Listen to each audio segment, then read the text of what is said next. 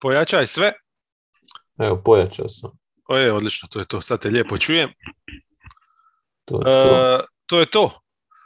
The Wankings. 31.1. Ja ne znam, je li ovo 15 ili 16 tjedan. Nije ni bitno. Idemo od istočne konferencije ka zapadnoj od 15. do 1. i tako u 2 puta. Sad je 9.30. Ako završimo do 11.30, ja presritan. Odlično. Potpisujem. Ajmo probat.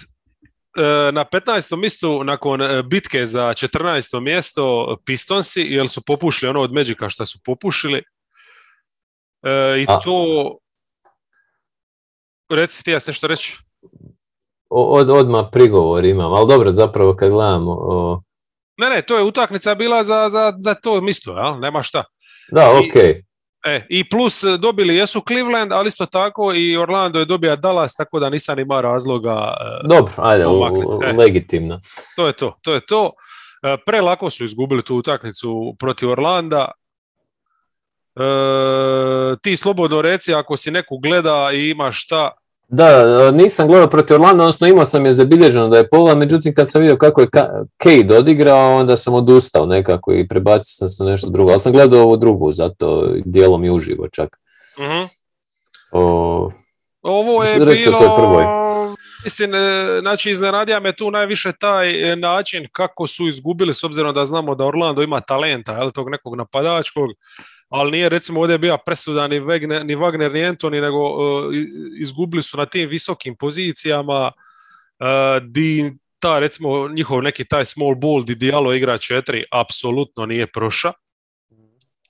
I onda se dogodilo još to, jeli, da imaš tu situaciju di Suggs pošteno ono baš zaustavi Cade-a koji je šutira, čini mi se da je bio bez trice, ali sam zapisao da je šutira 3.17, jel? Tako da baš su pregaženi u toj utakmici. Ali su onda imali ovu pobjedu protiv Clevelanda, što naslučuje po uzbuđenju u tvom glasu da se gleda. Jesam, bilo je briljantna utakmica.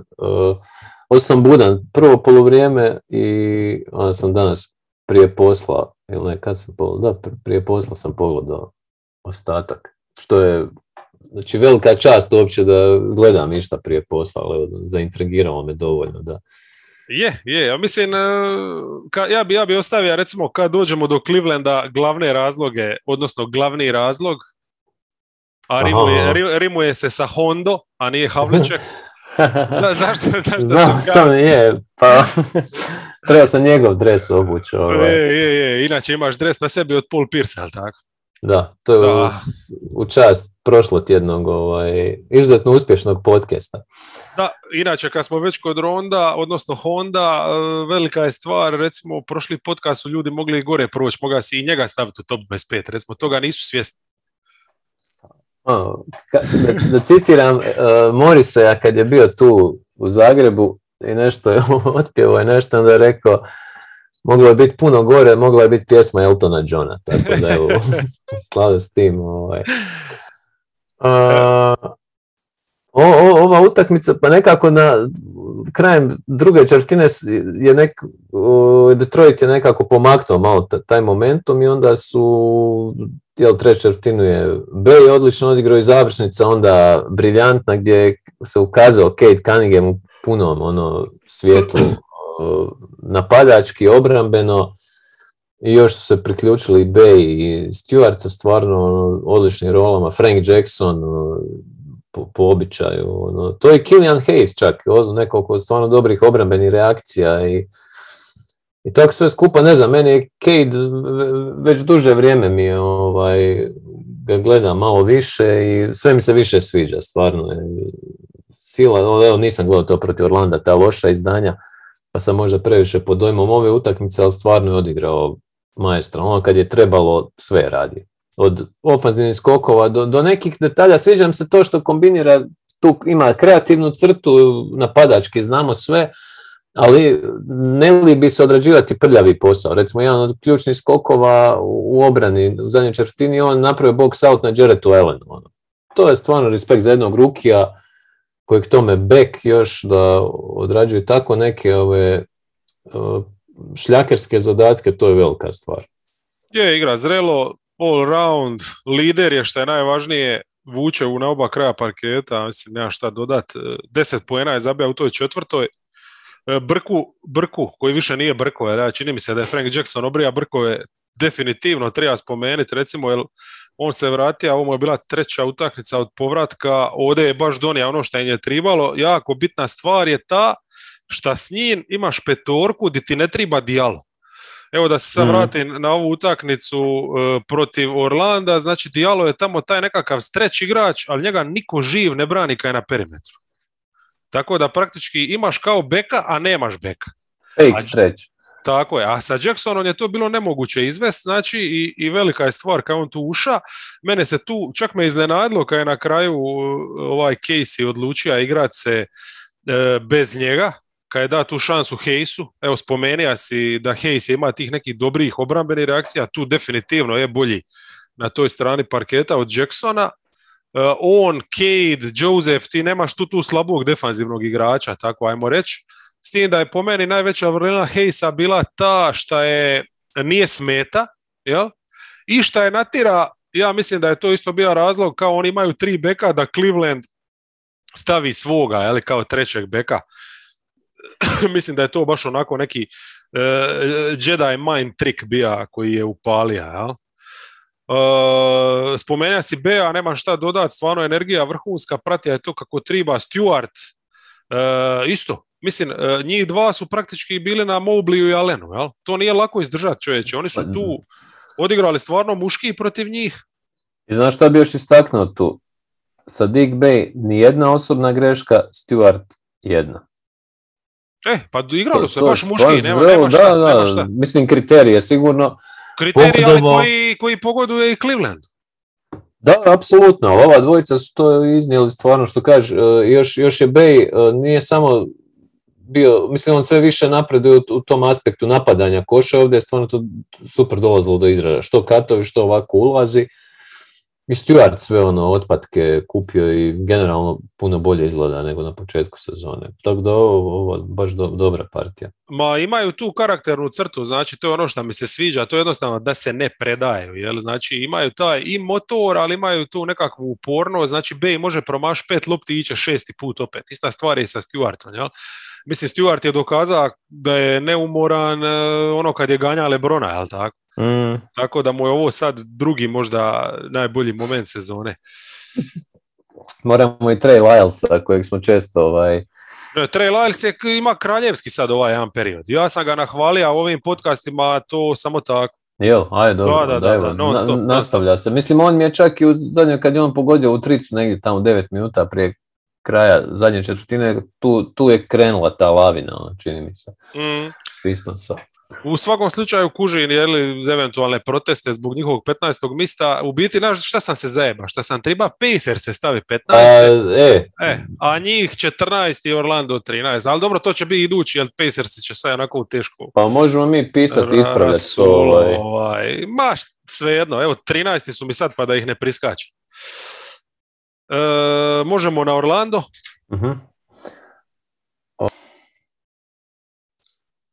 Znači Orlando, to protiv Pistonsa manje više sam sve rekao, eto Bamba i Carter sad opet igraju puno zajedno i ovdje su stvarno izdominirali to u reketu. Carter je bio taj koji je ima tu čast ignorirati Diala i to je bila ta neka kičma obrane koja je odlično funkcionirala. U napadu su isto na mišiće, skok u napadu, pritisak na obruč, tu Carter recimo isto izvrsno napada, driblingom tu sredinu, jeli? I Saksa moram pohvaliti, znači koliko god je netalentiran napadački, toliko ovo recimo šta radi u obrani, kako je ovdje Kejda, pa i sad ovu utakmicu protiv Dallasa na koju skačemo, stvarno dvije njegove dobre partije. Onda još imaš Wagnera i klupu imaš, jeli, recimo Detroit ništa nije dobio od klupe, oni su ovdje, ne znaš ko je bio bolji, ili Harris, ili Rosso, Keke. Stvarno jedna pristojna ekipa gdje me uvijek šokira kad vidim kako imaju slab skor, jel? I onda ovo protiv Dallasa.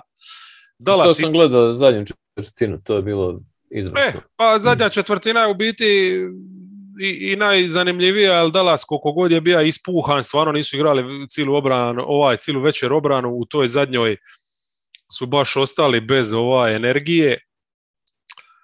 Oni su dan prije igrali, je li tako? Tako je, još su putovali, znači u Orlando, putovali su bez Ingera, bez Hardavea, ali mislim, ta energija u završnici, zašto je ta zadnja četvrtina bitna? Recimo, ima se direktne dvoboje Wagner-Dončić i Suggs-Brunson, jel?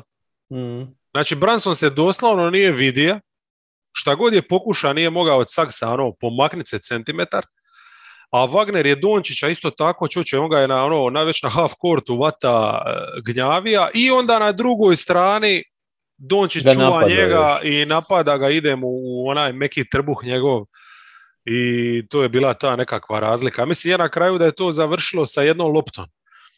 Da su ovi mogli isto tako i dobiti. Ali, mislim, respekt, Orlando stvarno ima taj neki talent. Evo ovako, dugo vremena nisu mogli imati na parketu zajedno ovoliko Wagnera, Cartera i Antonija. I Anthony je čak i kad su mogli biti zajedno, Anthony je jako loše, je bio u onoj formi, ne znam šta su mu bili, gležnjevi, ozljede, ovo ono. A sad kad su u nekoj solidnoj formi, sva tri kad su zdrava, kad mogu biti u nekom ritmu, mislim, oni stvarno u napadu su imali ovdje vrhunski potez. Znači, kajem, Dallasova obrana je bila netipično loša, ali ovo je baš jedna ovako solidna partija i Suggsa, onaj potez kad je Kleber uzeo loptu, jel?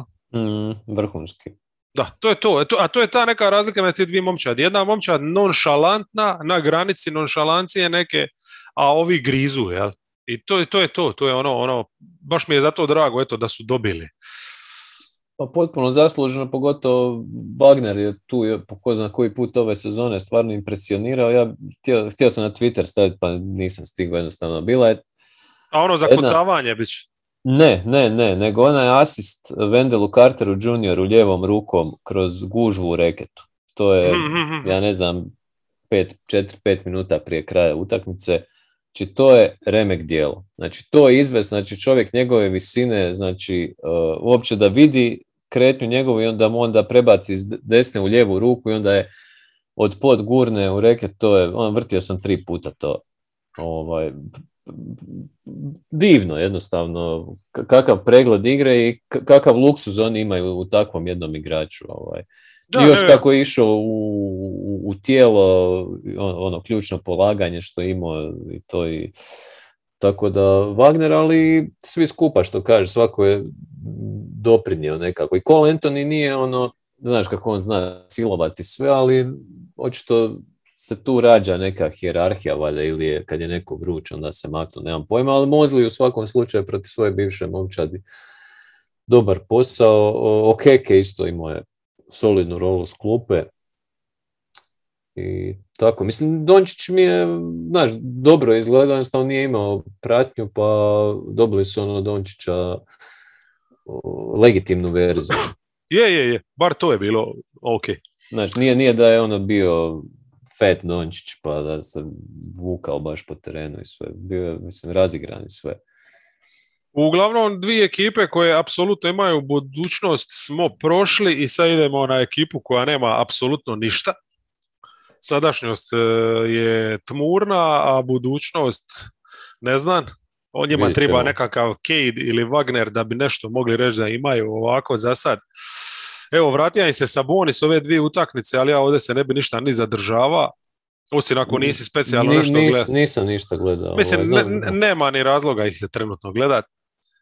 Jedini razlog zašto su u produžetku dobili Oklahomu, to nije teško zaključiti, zato što je ozlijedio. Tako je, i onda više nije tu ko ima. Mislim, Sabonis se vratio, ok, on svakako odradi nešto. Duarte i Laver nisu se vidjeli od Dorta i Heinrich Williamsa. Šteta što Heinrich je igra relativno malo minuta, jeli? U principu jedina neka iskra životna di ponekad vidiš tog čovjeka u akciji i onda se pitaš bi li on mogao u nekoj ekipi sad da ode negdje nešto predstavlja, to je Lamb, jeli, ima je lipe minute neke. I malo ih je digao ono kad je tribalo. A protiv Dallasa tu me iznenadilo da Sabonis uopće igra, s obzirom da se tek vratio od ozljede tog ležnja, druga večer back to backa, s tim da dobro, nije igra puno, ovo je bio trash time čisti i mislim, jedino što je bitno isto gostovanja u Dallasu spomeni da je Carlisle navodno dobija taj neki tribut i da je plaka, jel, kao čak. Eto. Možemo na Wizardse. Možemo, ja mislim da se nikud nećemo nešto zadržavati. Nemamo šta, a u biti ovdje bi mogli se zadržavati ne toliko u košarkaški kontekst, nego ovaj neki isto smisleni, ne znam, ovo je već filozofsko pitanje, šta su ovo ekipom, jer ovo je tragično kako su oni protiv Grizzliesa izgledali. Znači, ok, imali su možda i previše dana odmora, pa su recimo ispali iz ritma, ali ne možete to, jedna je stvar da nisi u šuterskom ritmu, ali druga je stvar kad ne trčiš, jel? Ili mi nije jasno da ideš u Memphis, imaš, Memphis za tebe definitivno nije ima vremena pripremiti taktiku, jesi ti mogao možda razmisliti o nečemu, mislim, njihov potez za ovu utakmicu je bio maknit Gafforda, koji je ovako i onako manje više zadnjih ovih tjedan, dva maknut praktički. Startali su s Bryantom i ideja je bila dobiti možda nekakav spacing, jel? A Bryant se uglavnom odmotava na tu nekakvu tricu nakon pika, jel? Znači pick and pop, niti on ništa može pogoditi, niti se on može pošteno kretati. Baš onako, Gafford je problematičan, ali Bryant je trenutno još problematičniji, pa kad dodaš na to Dinwiddie. Imaš dvojicu koji su oporavljeni od teških ozljeda tokom sezone. Jel? Koji nisu trenutno na razini NBA startera, ni pod razno, jel? Znači, nema smisla to sve skupa, jel? Evo recimo, Adams doslovno gleda iz dropa, jel? Mislim, šta će on? Neće on sad ići zatvarati ovoga na perimetar, onu polu distancu isto jedva da pokriva. Dinwiddie i Beal su dolazili na tu neku polu distancu. Ništa nisu s tog midrange-a napravili. Baš ništa. Beal je utakmicu otvorio sa 1-9 šutom. I to je ono što mene sad zanima. Je li problem njegov isto Dinwiddie, koji je na njega natovario toliko tu sad potrebu za tim da on dribla, da on bude taj neki, jer on je praktički cijelu sezonu primarni play, jer Dinwiddie ne more pridriblat nikoga. A? Ili je problem taj šta i on isto je, ne znam, mislim, ovo definitivno nije ta neka Dončićevska rola, nije nešto za Bradley Beala šta bi on treba raditi. On mora u sebe imati playa, jel? Tako da ovo je baš ono katastrofalno i onda još imaš taj moment di Kuzma koji ima jedan prekrasan period, jedan mjesec gdje igra ko All Star, sad ode doslovno boli ga neka stvar, niti igra obranu, niti što se zna mu dogoditi da ima te periode, ali ode ni u napadu nije poteza. Mislim, brojke mu izgledaju super, ali realno sve što je zabijaju trash time. No? Ne znam, Wizards su imali taj sjajan početak sezone i onda nekako sad se vraćaju, regresija je stvarna, ne znam, u početku sezone, ne znam, ja sam bar to sam sebi objašnjavao i znam da smo komentirali, jednostavno imali su određenu kvotu NBA igrača. Ja ne znam sad da li se njihov pad poklopio s ovim povratkom Bryanta i Hachimure, da sad jednostavno imaju previše možda koji Atlanta što ima. Počelo je i prije, ali sad definitivno imaju taj problem gdje jednostavno previše igrača, kemija se raspada i to sve skupa. Da, tako da Avdija je isto počeo dobivati malo više minuta, odnosno sad se skupilo dosta usta za nahraniti, to sve, a nije. A i Bill realno ne igra cijelu sezonu dobro, njemu su sve brojke manje, jedno ima veći broj asista što je sukladno ovo što si sam komentirao da jednostavno ima veću tu playmakersku ulogu. Ja mislim on je igrač koji prvenstveno najopasniji bez lopte odnosno mislim da i ne bi smija imati tako je ovakvu rolu, mislim on mora igrati uz dobrog playa, njihova ideja je bila eto Dinwiddie, a mislim da tu u biti se ruši cijeli koncept najviše. Na papiru su izgledali kao ono prosječna momčad u oba smjera, na kraju ispadaju ispod prosječni, mislim da u biti njih možemo prikrižiti zajedno sa ove tri ekipe, u biti nekako na istoku ovih top 10 se iskristaliziralo, jer sljedeći su na Knicksi, koji isto su u svojim nekim problemima, evo recimo ova utakmica protiv Bucksa, Gle, pozitivna stvar, recimo, nisu ih razvalili ko što ih je razvalija Heat, ali mislim da je tu više stvar toga što Milwaukee trenutno nije na razini Heata, nego što su Knicksi nešto specijalno Milwaukee igra. je nekoj vrlo čudnoj nekoj su fazi, ali doćemo do njih. Da. Ja mislim, jedini razlog zašto ih drži ispred Wizardsa je što ipak ovdje nisu izgledali, znači kao Wizardsi protiv Memphisa, ono, beskrvno nikako, nego su ipak trudili se, borili su se, zabili su nešto trica, imaju nešto impulsa, ali nećemo sad spominjati, sad nabrajati, ali evo čisto Grimesa malog da istakne, ili Topina, oni uvijek daju nešto, jel? Znači ovdje su čak mogli doći do obruča, Beret se trudija, Randall, ne mogu reći da je bio grozan, ali recimo Randall s početka sezone, čak ove, jel? Sjećam se, jedna utakmica je bila, ne znam koji je to sad bio period, ali protiv Bucksa gdje on Janisa drža praktički onako, bija je u egalu s njim, cijelu večer skoro. Ovdje nije ga bilo ni vidjeti, jel? Mislim, jednostavno nisu ta razina, no. Nisu ta razina, mislim, izgubili su, ali se nisu osramotili, eto, pa ajmo reći da je to neki razlog zašto male šanse još možda dajem da bi mogli ovdje okrenuti se, jel? Pa možda neki trade se dogodi, pa malo, mislim, oni isto imaju... A evo, odradili su trade, pa su doveli dodavača ručnika, jebate, mislim. Da, viš, zaboravio sam uopće da je Rediš Ja mislim da je i Tips zaboravio. Tips je sigurno zaboravio, jer sve ispod 25, ono, baš ako mora igra. RJ Barrett je vjerojatno klubski plan, pa onda to mu je na početku sezone uručeno kao ko mora igrati koliko minimalno. Ne znam, neki su depresivni jednostavno. Mislim, kad vidim da startaju Fournier, Walker, uglavnom izbjegavam utakmice, pa sam tako i ovu. Da, Fournier, Walker, jebi ga, ono što smo mogli pretpostaviti početku sezone, eto, bačen novac, na kraju ipak bačen novac. A kad sve spomenija riječ depresiju, ona je idealna za prelazak na Celticse. 10. na listi. Imali su poraz od Atlante i pobjedu protiv Pelicansa, zamisli čovječe. Ne znam, ovo protiv Atlante, ako si gleda klasični Boston, ono. Ček da se sjetim. Aha, ok, zadnja četvrtina, da.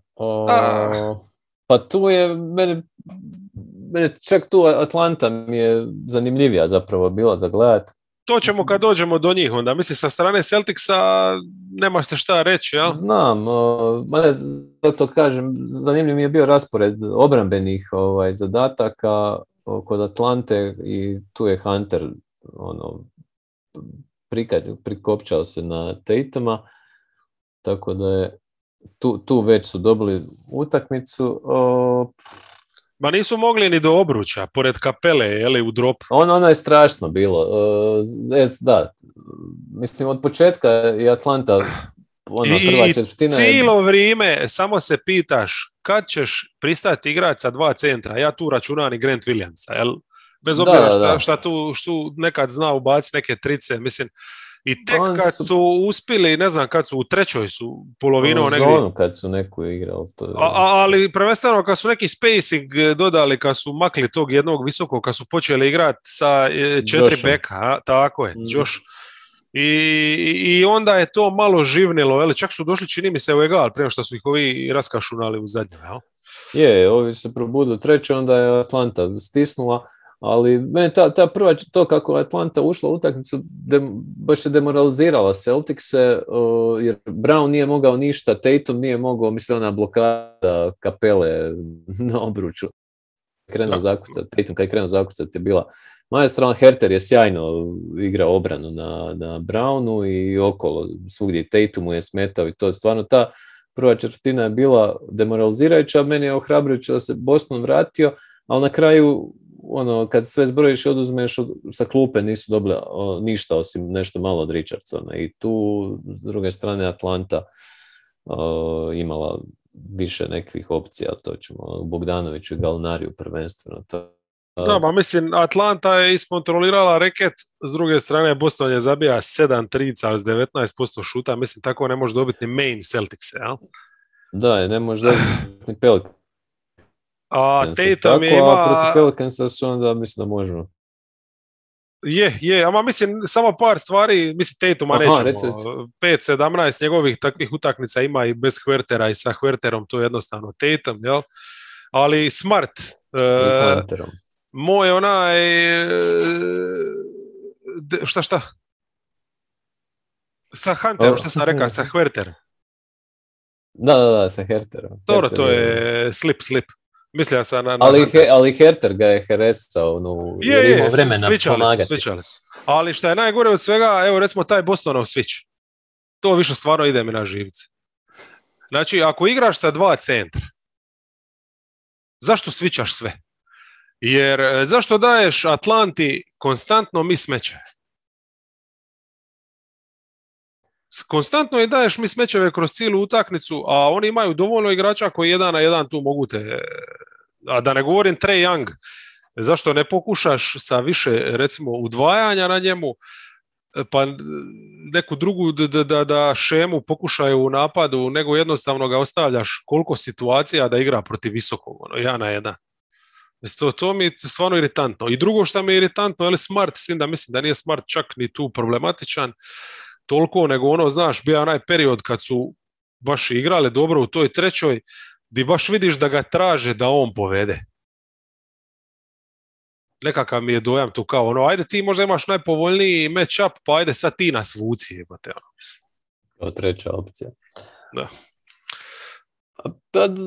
Da, mislim, oni obrambeni su ok, mislim, 4. su po obrani u ligi, pa je... Ne, samo kažem, pokušaj nešto kad vidiš da ti ne ide taj jedan sistem, pokušaj nešto drugo, eto.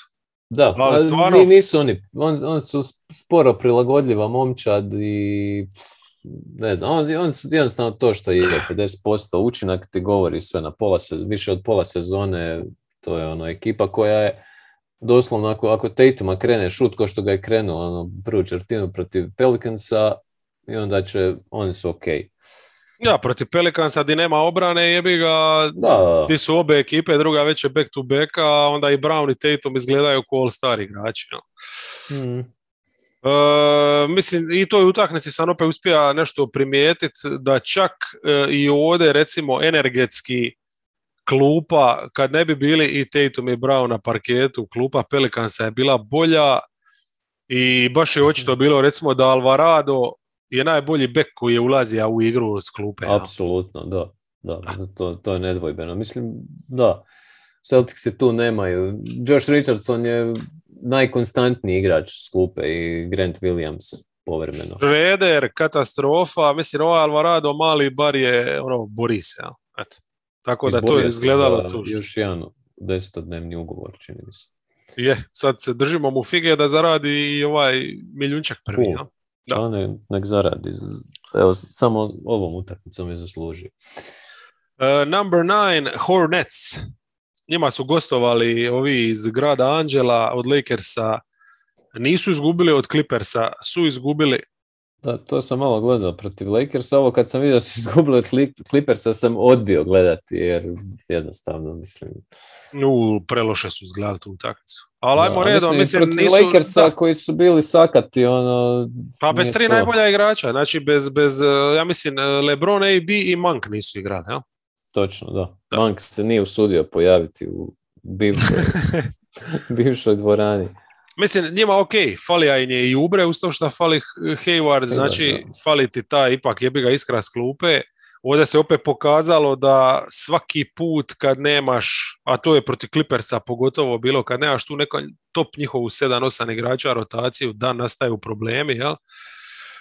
Ali evo, utakmicu su tu protiv Lakersa otvorili dobro, tranzicija, energija, Lakersi nisu znali šta rade u prvom poluvremenu, logično, jel, sa ovakvom rotacijom. Tu su imali plus 16, ali dobro, kad dojemo do Lakersa spomenut ćemo te detalje, jeli, koje su oni ovako naštimali da bi igrali bolje to drugo poluvrijeme, ali meni je recimo nevjerojatno kako su u tom drugom poluvremenu čini nije više išlo, kako su brzo ispali iz ritma, jel? Pogotovo Ball. Znači, koji igra jedno super poluvrijeme i onda u ovom drugom opet počne nerezonskim šutevima.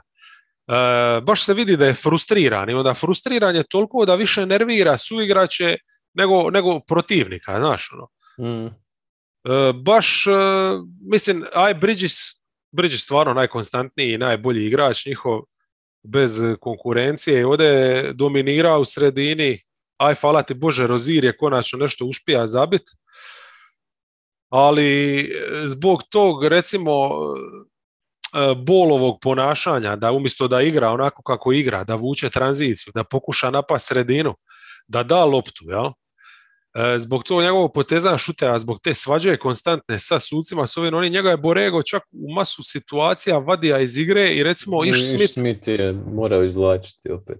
Sad Ish Smith je zabija tu neke poene, ali Ish Smith, dobro, mislim, ne mogu sad reći da je on veća rupa od Bola ponekad, ali jednostavno ti ne donosi u napadu taj neki potencijal koji ovaj donosi. Ne znam, mislim, pa Ish Smith je, znači, on je rezervni play s razlogom, odnosno treći bek koji svaku on je imao utakmicu, čini mi se da dobija nece na početku sezone i to je bilo to praktički. Mislim, od kad su njega izbacili iz rotacije, onda su igrali najbolju košarku. Ovako kako ga vidim ovoliko na parketu, to mi stvarno nema smisla. Ali eto, Ball znači se dovodi u tu situaciju da on sidi zadnju četvrtinu praktički, zbog toga jer trener nema povjerenja u njega. 2-8 ima šut u drugom poluvremenu, tricu je gađa 2-8 za cijelu utakmicu i onda sam išao malo samo pogleda brojke, znači u siječnju mu je trica 30%, a do tad mu je bila na 40%. Jel? Tako da to je svakako jedan od razloga zašto oni se kilave, koliko se kilave, uz ove ozljedice i to. Dobro, to su growing pains kod Lamela. Je, jasno, mislim, daleko od toga, ali mislim, ima ovih momenata di je onaj Lamelo kakvog smo očekivali da ćemo gledati puno više, jel? Tako da nema veze, jedan loš mjesec fakitano. Protiv Clippersa... Šta se dovoljilo protiv Clippersa? Pa tu je u biti ovaj njihov najveći problem ipak bio prisutan, znači ovo protiv Lakersa kakav god Lamelo tu taj moment bija su dobili, jel? Ali ovo ovdje, ta njihova obrana stvarno je problem. Znači njihova jedina pozitivna stvar u obrani je ta nekakva match-up zona, pa i čak i 2-3 zona. Ali cijela poanta je da naprijed imaš Martina maloga, da Bridges i Washington recimo mogu switchat, igrati tu prednju poziciju i tako. Niko ne igra s energijom. Čak i Bridges, znači nakon što 40 minuta ore u oba smjera, mislim, ovoliko nije sad naš, nema te eksplozivnosti, ali najveći problem mislim da je Martin, koji je od tog ključnog defanzivnog igrača ovdje stvarno, mislim, baš sam obratio pažnju, jer znam koliko je bitan u tom segmentu za zaustaviti pick and roll, za zaustaviti ulaze u sredinu, jel? Smetat naprijed u tom prednjem dijelu kad igraju zonu. Znači, Clippersi su pored njega prolazili isto kao što prolaze pored Bola, ali i tako. Nemaju baš sad, znači, ništa. A? Tako da ovi su se šetali do obruča i onda ono što je najbrutalnije bilo kad su i ušle rezerve Clippersa, a oni nemaju sad ubreja, da barem napadom mogu pratiti koliko toliko. To je bila katastrofa. Šta su i napravili igrači tipa Winslow, Boston i to je... To ću još malo spomenuti kad dojemo do Clippersa. Ali mislim, ubacili su samo 8 trica koje ekipa. Rozier, dobro, Clippersi mu jesu posvetili dužnu pažnju, jel? Ima je tretman sa čovjekom, Terensom čovjekom, ali svejedno, da ne može pogoditi ništa, ne može doći do obruča, ne može doći do onih svojih spolu distance situacija, ništa. Tako da, ne znam, u zadnje vrijeme ima baš nekako puno ovakvih utakmica di imaju baš duge periode di izgledaju ko lutrijska ekipa, di defanzivno znamo da su skloni katastrofi, ali onda još i kad napad je nikakav, onda to stvarno nije dobro, a? Da, pa oni su pri vrhu lige u napadu i pri dnu u obrani, oni su jedan od tih specifičnih momčadi, one way timova, onda kad ne ide šut, onda nema i ništa, naravno.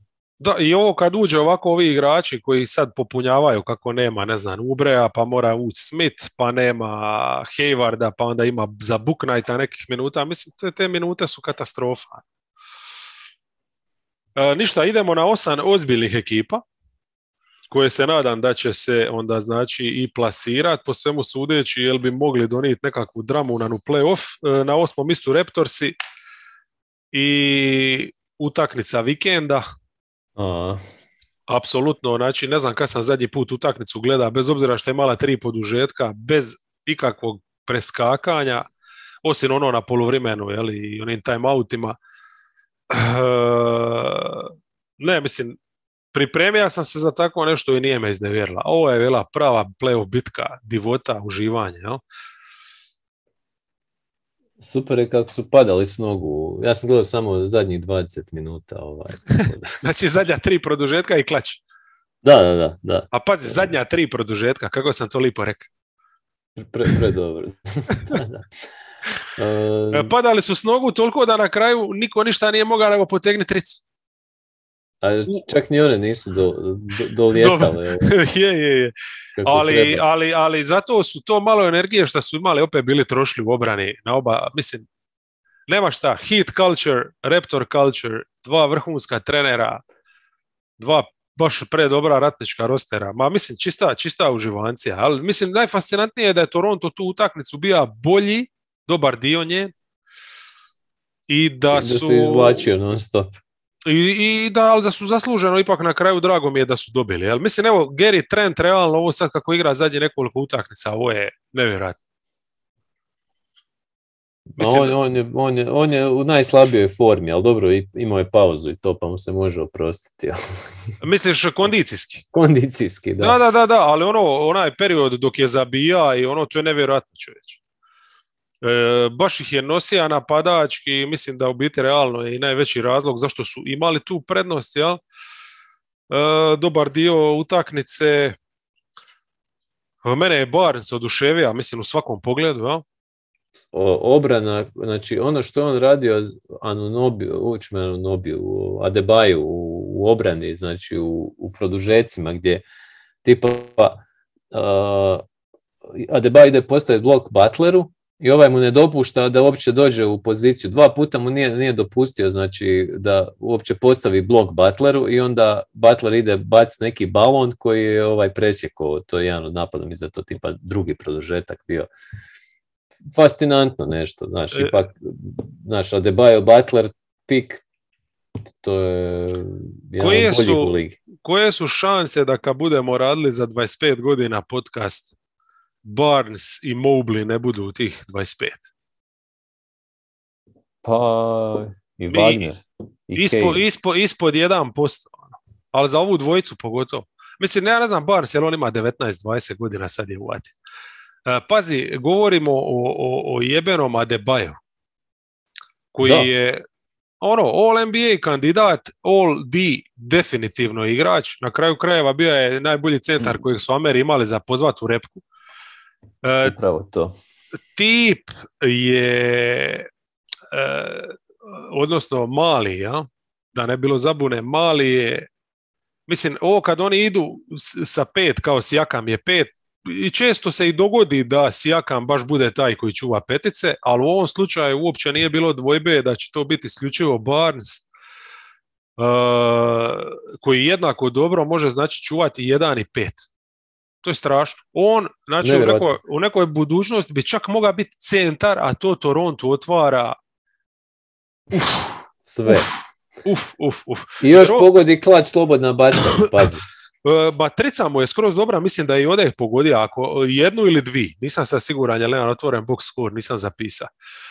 Ali taj šut je skroz dobar i koliko puta on vuče, on praktički ko kreator. Evo je recimo ove utakmice bez Van Vlieta, on je najčešće playmaker bio. Ja? Mislim, briljantno igra u napadu, znači oni su sad zahvaljujući Trentu, dobro, Van Vliet je na kraju zabijao one trice kad je tribalo, baš nešto nije bio raspoložen, malo je previše hit čeka tokom utakmice. Vezam, našao je hero i onda se živio na njemu. Ali šta te trice je to njihovo, znači oni u napadu na half courtu nemaju puno mudrosti, ono. Znači ili će Van Vliet potegnuti neku bombu, ili će Trent potegnuti nešto, jel? Svi da Trent ide stvarno na ulaze, respekt totalni za to, ili će napadat mismatch. A Heat sa ovom svojom Duncan Robinson, recimo na 2, kad to ti otvara mismatch, jer tebi je na 2 praktički Adebayo, jel? Pardon, sad si me bija, odvuka si me, mislim na Anunobija, jel? Mhm. Tako da to je njima bilo dovoljno tako za kotrljat se to inače u zadnje vrijeme, a od kad su s ovom postavom praktički isključivo žive od post-upa, evo još nisam se sitio pogledat koji broj akcija im je post-up, to ću za drugi put.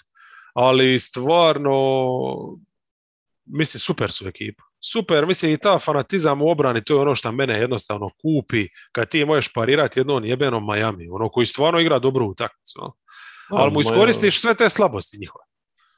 Pikaš ga još imaš, što mene cijelo vrijeme, ovo sad zadnjih mjeseci ili koliko već, on igra sa ovom rotacijom. I ako baš mora stavi nekoga s klupe, igra sa 5 u koje vjeruje maksimalno. I to su, Trent, mali Benton se izborio za neku minutu i to je sve inače. I ja čuva nešto. Ako mu odgovara. Tako da ovo je ekipa stvarno, bilo koga oni dopadnu u play-offu, gadno će se provesti. Jer to je zapravo vrlo neobično ti igrat protiv ovakve, znači Siakam i Barnes, Anunobi, a i Van Vliet smo već puno puta opjevali.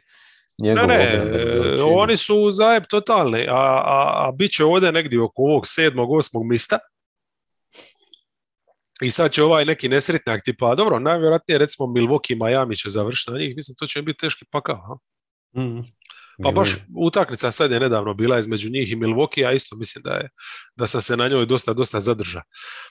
Tija sam te samo kad si već spomenuo Hero, a dobro, mislim doćemo i do Miamija, ali ovo mi je interesantno to, jel možeš otprilike pogoditi koliko je trica pogodija u produžecima? Nijedno. Ili jedno je uspija. A koliko ih je potega over-under 6? 7. 8 komada će. 8 komada. Ne, mislim, ono zašto su mu dali da onako igra završnicu mi nije jasno, ono je totalno suludo. Pa ja mislim da je zato jednostavno što je takva postava bila gdje nikome nisu vjerovali da može. Jer ispali su ti Štruca i Robinson iz rotacije, on jedini legitiman šuter. Mislim, čak i Butler je pucao trice. Je. Tako da su ostali bez... I PJ Tucker je zabio nešto iz čoška, ali znaš, PJ ima limit. Da, ali ne možeš ga svaki put, brate, ni proigrati u tom korneru. Pa da, on ima, znaš, ako on u utakmici 3 zabio, ja mislim da je to maksimalno koliko možeš prošvercati njegovih ubačaja. Ništa, idemo prema stvarno ovim sad zanimljivijim ekipama. Evo na 7 Atlanta se popela sa tendencijom rasta. 6. u nizu je bila protiv Celticsa pobjeda, 7. u nizu protiv Lakersa. Mislim da je... Izvrsne pobjede. Da, najvažniji neki zaključak, bar iz ove protiv Celticsa, a i protiv Lakersa se to dijelom ponovilo, ali manje mi ipak obujmu. To je koliko su pogodili s ovom sad klupom. Da li je to sad nešto održivo, ne znam, uvijek sam skeptičan prema tome kad koristiš 10 igrača, ali ova petorka ima smisla. Super je šta Bogdanović praktički ima sve ovlasti s te klupe, šta su i Lou Williams i Wright koji su nominalno nekakvi playmakeri stavljeni više u neke sekundarne, tercijarne role, znači više u spot up. Tako da sviđa mi se kad igraš s klupom ovakvom, di Okongwu dobiva te centarske minute, onda više ne moraš imati one šihte di Collins glumi peticu, samo da bi Collins mogao koji put dobiti loptu u post-up da se poveća potrošnju, ali da bi glumio da je neki skorer. Tako da bi Šlenku lakše bilo opravdati pare. Puste milijone koje mu je da. Recimo i ono što su radili dosta u ranovoj fazi sezone, što mi nikako nije bilo jasno, znaš, u tim šihtama su odvajali odnosno stavljali su Kapelu često da igra s rezervama. Dobro, nije bilo Okongwua i onda nisi mogao sad puno pustiti Collinsa, znaš ono. Ali svejedno da Kapela igra bez Younga, to nema nikakvog smisla. Jer onda kad se Young vrati, onda nema Kapelu na parketu. Tako. Ali dobro. Razdvajaš. A to je taj zajeb tih NBA rotacija. Kad jedan komadić, jedan domino makneš, uruši se sve. Ali pa slažem se. Okongwu povratak je posložio masu toga i mislim da je on i najbolja tu, glavna priča u biti. Apsolutno, on je ovo što protiv Lakersa što je napravio. Ne znam, imaš još nešto oko protiv Celticsa, više manje smo prokomentirali tu utakmicu. Pa taj kraj mi je bio zanimljiv, recimo šta nisu opet, znači slijepo se držali rotacije, šta i protiv Lakersa su tražili, recimo, vratili su recimo kad se vratio Young, ali ostavili su Galinarija na 4, šta mi je nekako logično, ali su ostavili i Bogdanovića umjesto Huertera, jel? Tako da, ok, i to mi je u redu. Bogdanović, pogotovo zato što igra bolje, da je dobija tu šansu u toj nekoj završnici i tako. Ali to, recimo, naš Galinarija na 4, di sad ti je nekako najnormalnije da Collinsa možeš ostaviti na klupi. Dobro, jesu vraćali ga čak na 5 umjesto Okongwua je dobivao te neke minute, ne u biti Okongwuove minute, nego su Kapeli kresali minute pa su stavili njega, ali to mi se sviđa i isto su onda protiv Lakersa napravili kad su vidjeli da je Okongwu recimo u boljem ritmu, u završnici su ostavili njega, a ne Kapelu. Jel ste da mislim da se Kapela možda čak i ozlijedija, ne znam. Nešto je bilo pri doskoku jednom u napadu, ali i protiv Lakersa isto tako izgleda, tako da nemam teško reći. Pa ne, protiv Lakersa to mislim da je bio taj doskok. Na to sam išao, jer Okongwu je protiv Lakersa dobija završnicu, a protiv ovo sa o Celticsima govorio, gdje je Collins čak igra centra u završnici i gdje jednostavno, to mi se sviđa, znači imaš rotaciju, imaš klupu, ali opet na kraju ćeš miksati, to je ono što je uvijek falilo. Sad, znaš, McMillan je uvijek bio rob nekih tih navika, ovo mi se sviđa kad znači ipak od utakmice do utakmice u zadnjoj četvrtini se prilagođavaš. Ja?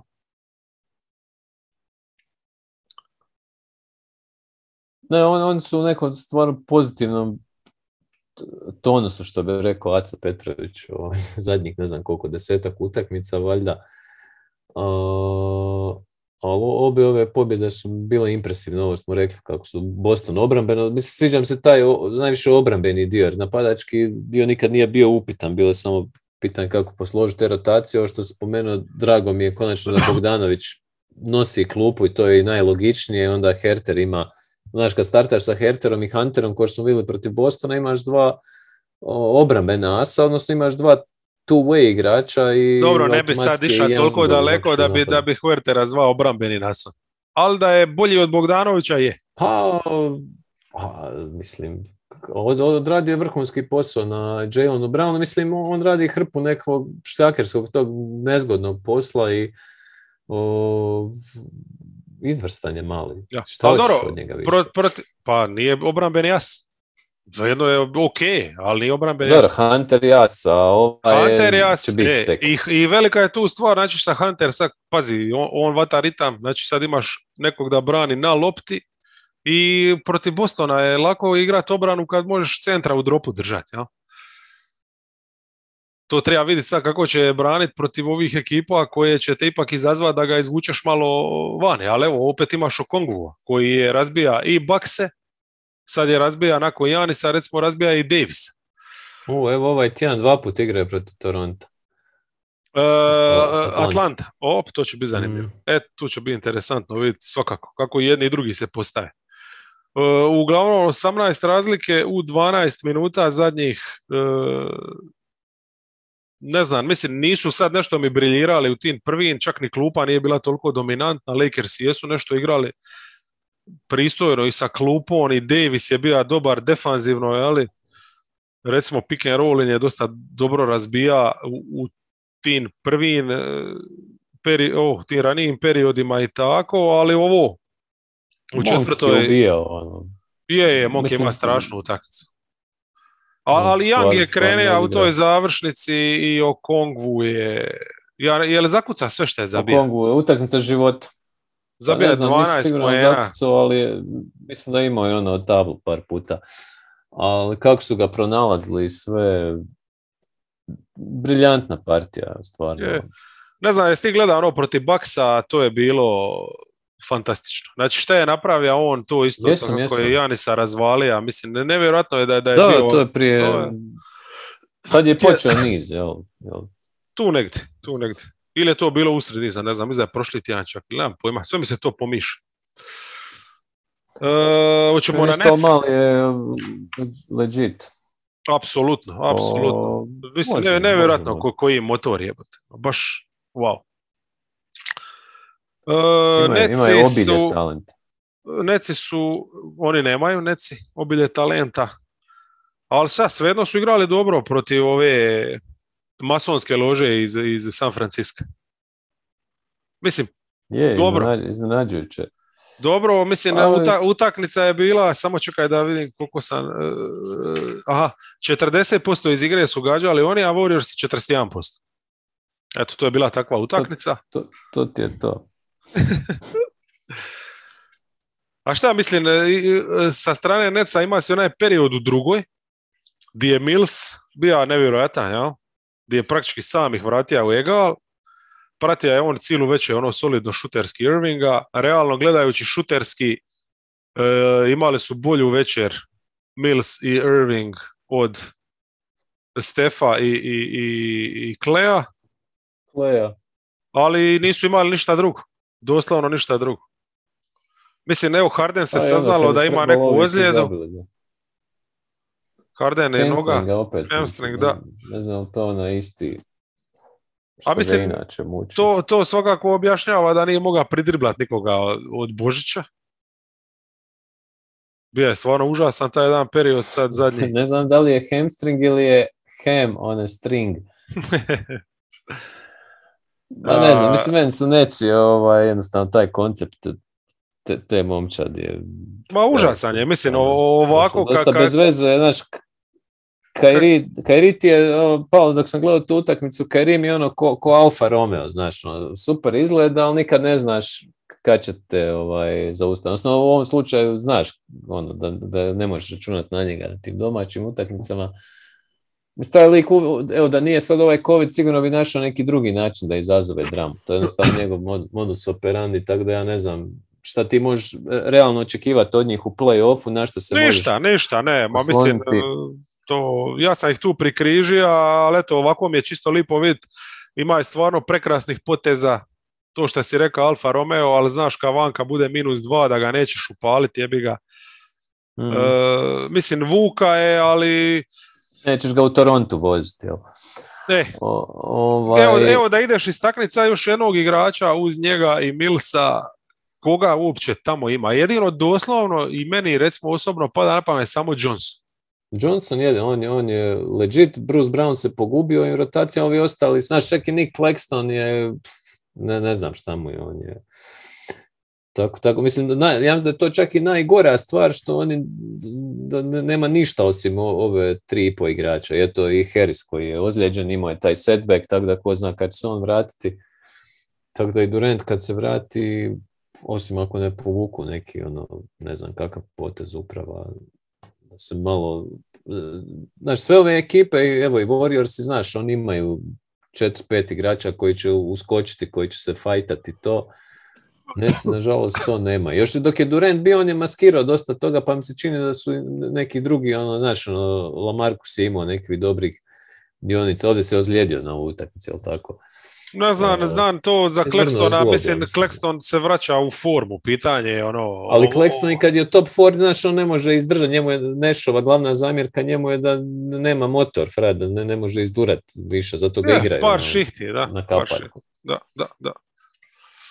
Mislim, Edward sad je zanimljiv, Sharp, ali nisu to igrači s kojima ćeš ići u Milwaukee u aprilu i maju, nema, mislim. Što se tiče, mislim, nekog njihovog tog play-offa, nema ništa od toga.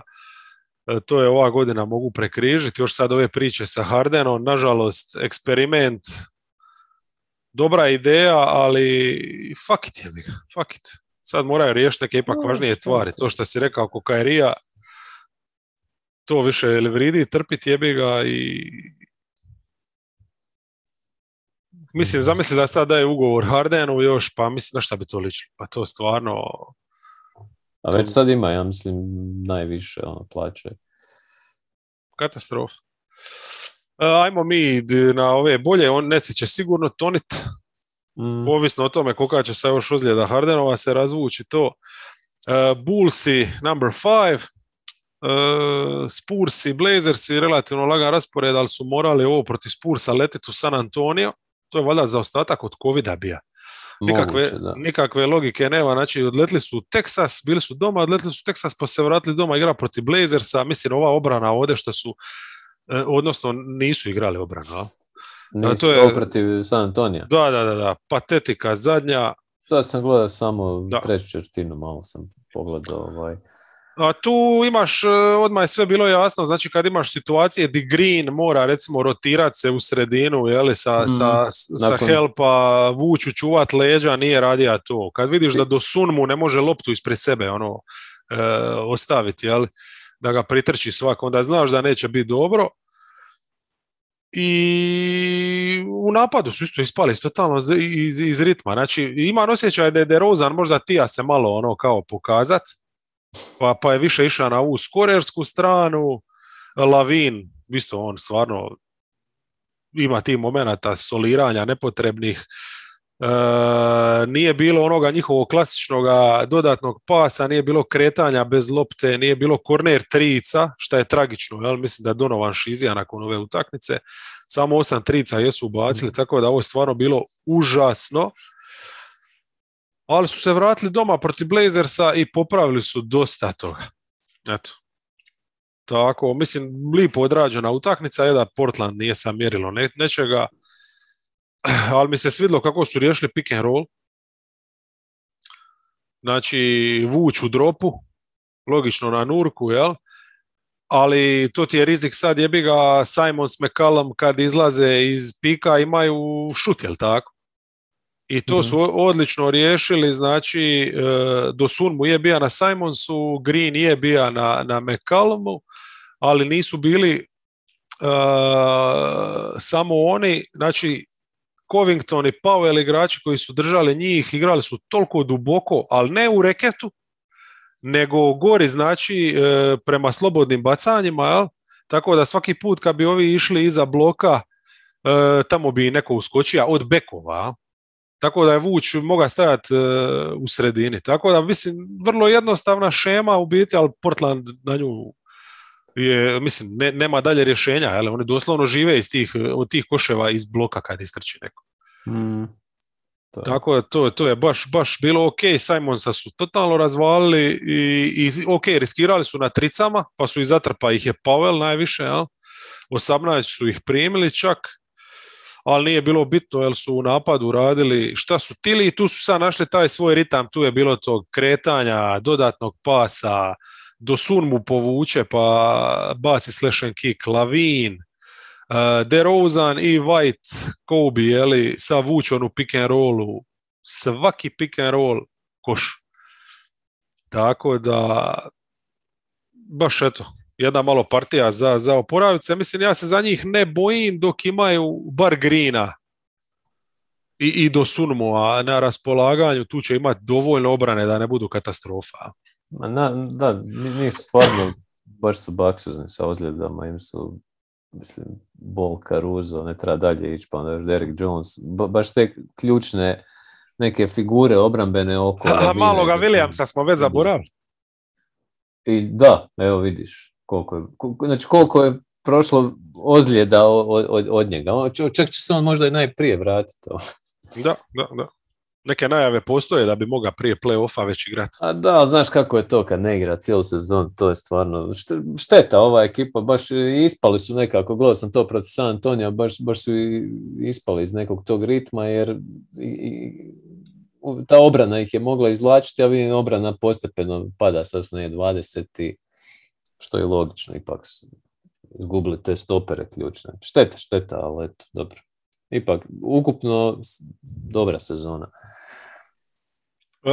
I sad idemo na top 4, znači Cleveland number 5, oni imaju samo ovaj poraz od Pistonsa.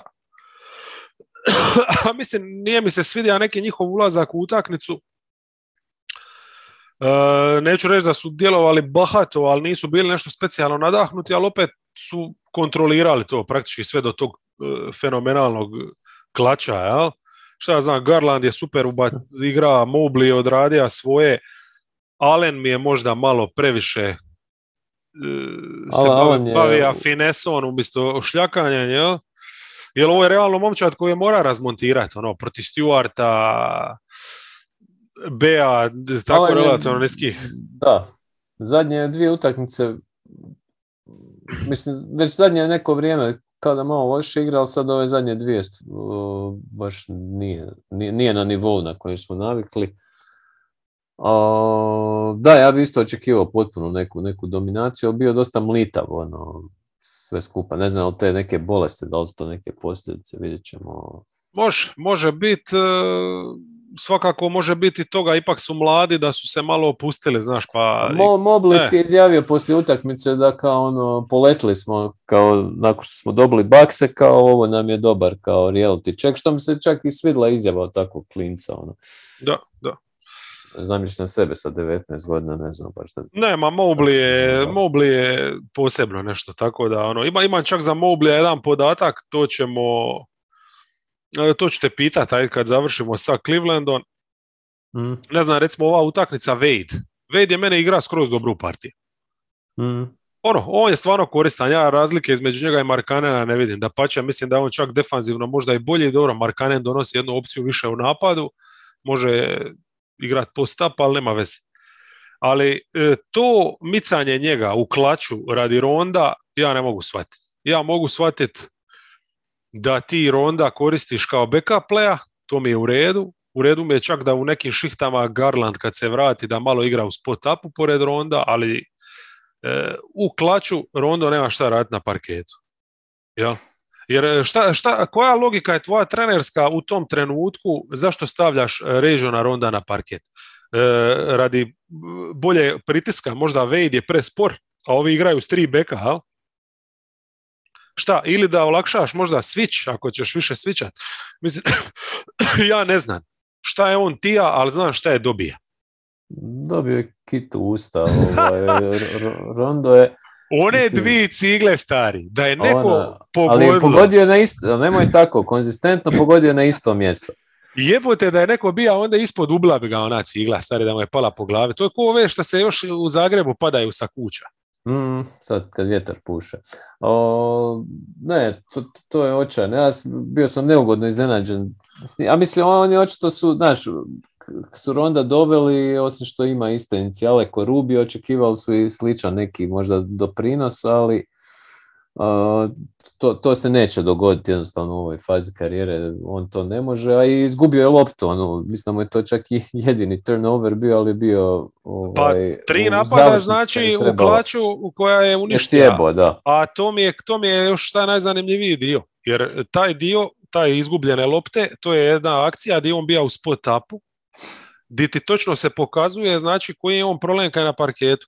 Znači, on je vani, Mobley ide nešto u reketu raditi, njegov igrač je na Mobley. Znači, Mobley ima u postu 3 čovjeka na sebi i onda šta će ga? Vraća loptu vani Rondu i normalno da neće šutirati tricu i onda onako glupo dodavanje. Nevjerovatno. Za tako iskusnog čovjeka, mislim, poklon lopta. I sad, još to mi je najblesavije od svega, svjestan si da imaš Okorova na parketu. Ako si već uveo Ronda, pa makni Okorova, čovječe. Ne znam, mislim, ostavi Vejda u svakom slučaju. Jer Wade je jebote, ima 4-5 tricuta. Imaš Okoro, imaš Vejda, znači imaš samo daješ šansu protivniku da nakrca se u reket stari, a ovi nek pucaju, nek bacaju cigle koliko god hoće. I tu su Pistonsi praktički u toj Rondovoj šihti što je on bio, mislim, izvadio ga je zadnju minutu, uveo je Osman, ali tu je već bilo +9 za Detroit. To je kasno bilo. Da. Ne, ta 3 napada, tu se lomilo to negdje, znači negdje od, ne znam, 10. do tih 8 minuta, ajmo reći, ali ovo je bilo... Dakle, poruka je nabavite jebenog beka. A ovo za Mobley, sam te tija pitat, znači, znaš li koliko trenutno igrača u ligi ima više od 15 poena, čak i nema više od 15 poena, ja mislim da ovi ni nemaju, fuck jebote, sad sam se sjeba. Ali to sam danas gleda. Da, pada mi u vodu, zato što ovi nemaju 15 poena. Ali koliko uopće ima igrača danas u ligi da imaju više od 2 asista i više od 1,5 bloka? Jel znaš? 2. 5. Nijedan. Mislim, prvo sam htio reći nijedan, a onda si rekao da pada u vodu sve, pa onda... Znači, okay. Osim Mobleya. Znači, ti imaš igrače koji imaju blokove... Čekaj, ni Towns nema. Ne. Sad ću ti reći koliko Towns ima. Imaju po blokadu, ali gleda sam, Mobley ima 1,7, on ima skoro 2. Ja? Towns ima 1,2. Znači, Mobley ima, mislim da su mu sa asisti definitivno, ovo kako nema Rubija i to, baš ga koriste masu u postu da razigrava. Mislim da ima i kojeg šutera, možda imao bi više, vjerovatno, jer ovo što kažeš, jučer su ga doslovno, noćas su ga utrajali praktički. Ali uglavnom, znači 2,6 asista, 1,7 blokova, 15 i samo 1,9 turnovera, što mi je... Tako je, to je ključno. Mladog igrača. To je odličan omjer ATO-a i sad pazi ovo, znači 15 poena i 2 igrača koja imaju recimo blokove, ali nemaju asiste. Gober. Tako je, Gober, ali on ima i poene bar, ja? I recimo Miles Turner, on ima samo blokade, ja? Tako ga gledaš. Znači Mobley je od svega toga pomalo i u biti kad se vratiš u prošlost ima tih igrača, ali prvi igrač do kojeg sam uspio doći ovih godina, ja? Znači 20, dobro, on je bio nešto stariji, jer je odradio David Robinson možda 4 godine na Wake Forestu. Timmy. Znači koji je ima više od 2 asista i skoro 2 blokade i više od 15 poena. S tim da on igrao sa Davidom Robinsonom, jel? Što je... nema veze, ali isto je ono, mislim, bio zvijer, je bi ga mi se rasturaja. Ja. U tom kontekstu isto mislim, ima te brojke. Bilo mu i lakše nego... Ali evo, ima ovoga Alena u sebe, pa očito je tim centrima možda i lakše igrati, ali dobro, moraš imati ove posebne vještine, s tim da recimo Mobley, mislim da sad je vjerojatno šuterski ispred onoga di je Duncan bija kad je došao u ligu. Evo, David Robinson, prva rookie sezona nakon Mornarice, 2 asista, 3,9 blokada. 3,9, da, on je stvarno bio zvijer, to je nevjerojatno. I 1,7 steal, to je, on je bio baš ono, fantasy freak. Sitio sam se ko je drugi uz Gobera, ko ima poene i blokade, ali nema asiste. Jaren Jackson. Aha. A Adebayo nema blokade, recimo. Da, tako da to je to ono. To je jedna stvarno odabrana ekipa. I 3 najbolje na istoku, Sixersi proti Kingsa. Znači utakmica koja bi trebala stati u ono kao odradili su posao, idemo dalje, Sixersi u super formi, Embiid, MVP kandidat, ali ovdje se moramo zadržati jer ovo je bilo urnebesno. Gledao sam tu utakmicu samo zbog Haliburtona. Pa nije bilo drugog razloga nego zbog toga, a? Mislim, ti si vjerojatno obradio ovu utakmicu protiv Lakersa, ali to je bila isto fila u dobrom izdanju, boljem nego ovdje. Fila isto u drugoj brzini, manje više moj dojam protiv Lakersa je bio kao i ovdje što su igrali u drugoj brzini, igraju koliko im treba. A? Ovdje su do duše se skoro zajebali. Dugo su čekali da upale motore, ali Kingsi su im vodili 15 poena skoro cijelu večer, ali u četvrtoj su izdominirali. Imali su utakmicu, ne mislim sve ok, znaš, ali što se tiče Sixersa jebi ga, znaš, ok, razvalija se u četvrtoj i to, imaš utakmicu i onda ti se dogodi opet taj neki moment di si zamalo popušija, pazi, ovdje su oni bili kompletni, vratija im se set u rotaciju. Danny Green je... Danny Green igra dobro dosta u zadnje vrijeme, bar šuterski, ali tako. I ok, otvorili su drugo to poluvrijeme gdje su počeli igrat. Meni je zanimljiv taj potez bio, znači Harris više uopće nije čuva Beglija, nego je bio u reketu. Znači, Begli je mogao biti gdje god tija biti. On ga nije jeba 5%, osim ako ne bi došao dunker spot. Ja? I tu su uspjeli zatvoriti njima malo te putove u sredinu, jer Mitchell i Haliburton su ih vozali prvo poluvrijeme. I u principu potez utakmice je bio šta su Embida ostavili cijeli jedan period sa rezervama. Ja? Znači kad su ušli Niang, Korkmaz, Danny Green, Embiid nije išao na odmor, nego je ostao s njima i tu su se pokrenili, Kingsi su bili sa rezervama i tu su ih prigazili, jel? I onda imaš tu završnicu gdje, ajde, lako mi je za te Tyreseve trice, ali mi nije jasno da su, znači, skoro doživjeli istu sudbinu ko Wizardsi, kad su protiv Clippersa izgubili 25 razlike u zadnjoj četvrtini, gdje nisu uspjeli loptu izvesti, nego ti svira 5 sekundi. Mislim, ja ne sjećam se kad je bio niz ovolikih utakmica gdje se svira 5 sekundi. Jebate.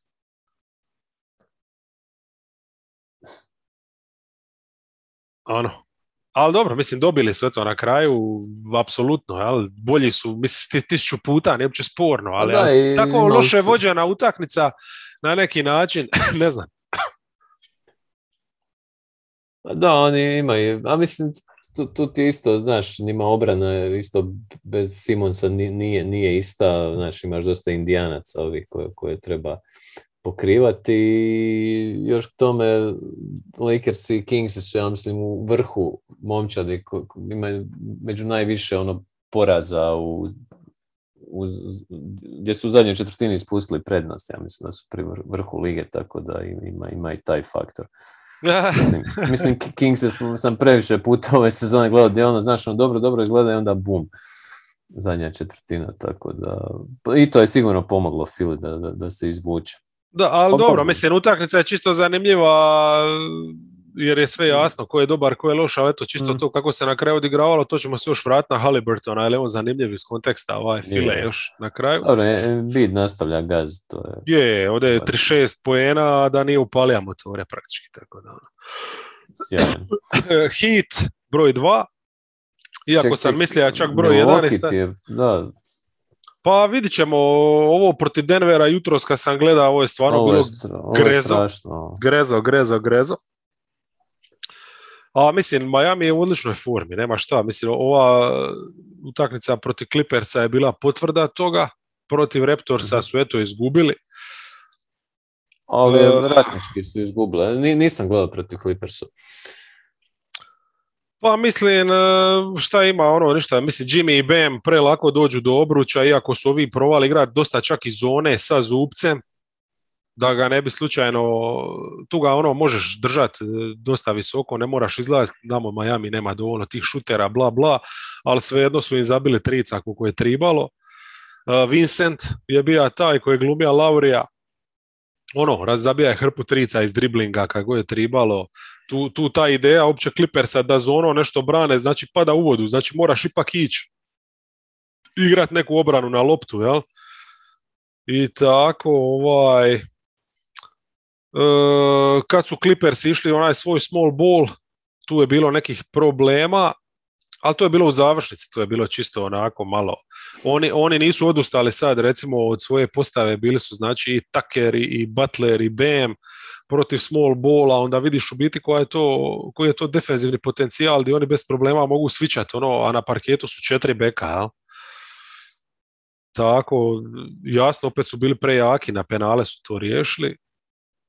I tako. Mislim, jedva čekam u biti da i Lauri dođe da ih vidimo ono kompletno, ali ovo sa Vincentom dobar dio tih minuta u biti izgleda ko nekakva najava onog što nas čeka kad Lauri se vrati. Je, pa Vincent, ok, se držimo je malo štucanja protiv Toronta u produžecima, ali gle, obzirom gdje je on bio prošle godine i sada, to je svemirski.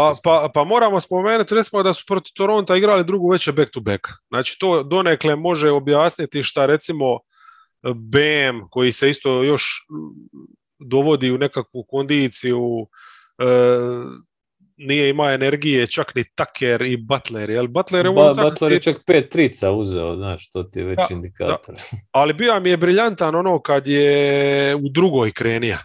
Kad je sam srezao onaj minus. Bili su baš u debelom minusu. Taj dio nisam gledao.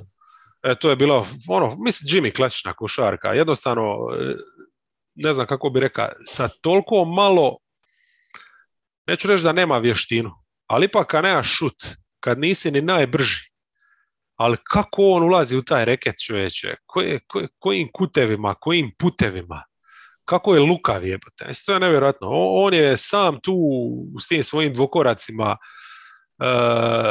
stigao taj minus. Šta na obruču, šta penali, šta ovo, šta ono. Tako, mislim, Štrus i Hero ipak kad su krenuli sa nešto trica, jeli, u drugom poluvremenu, to je lakše bilo disat, tu su, eto, zamalo i dobili tu utakmicu.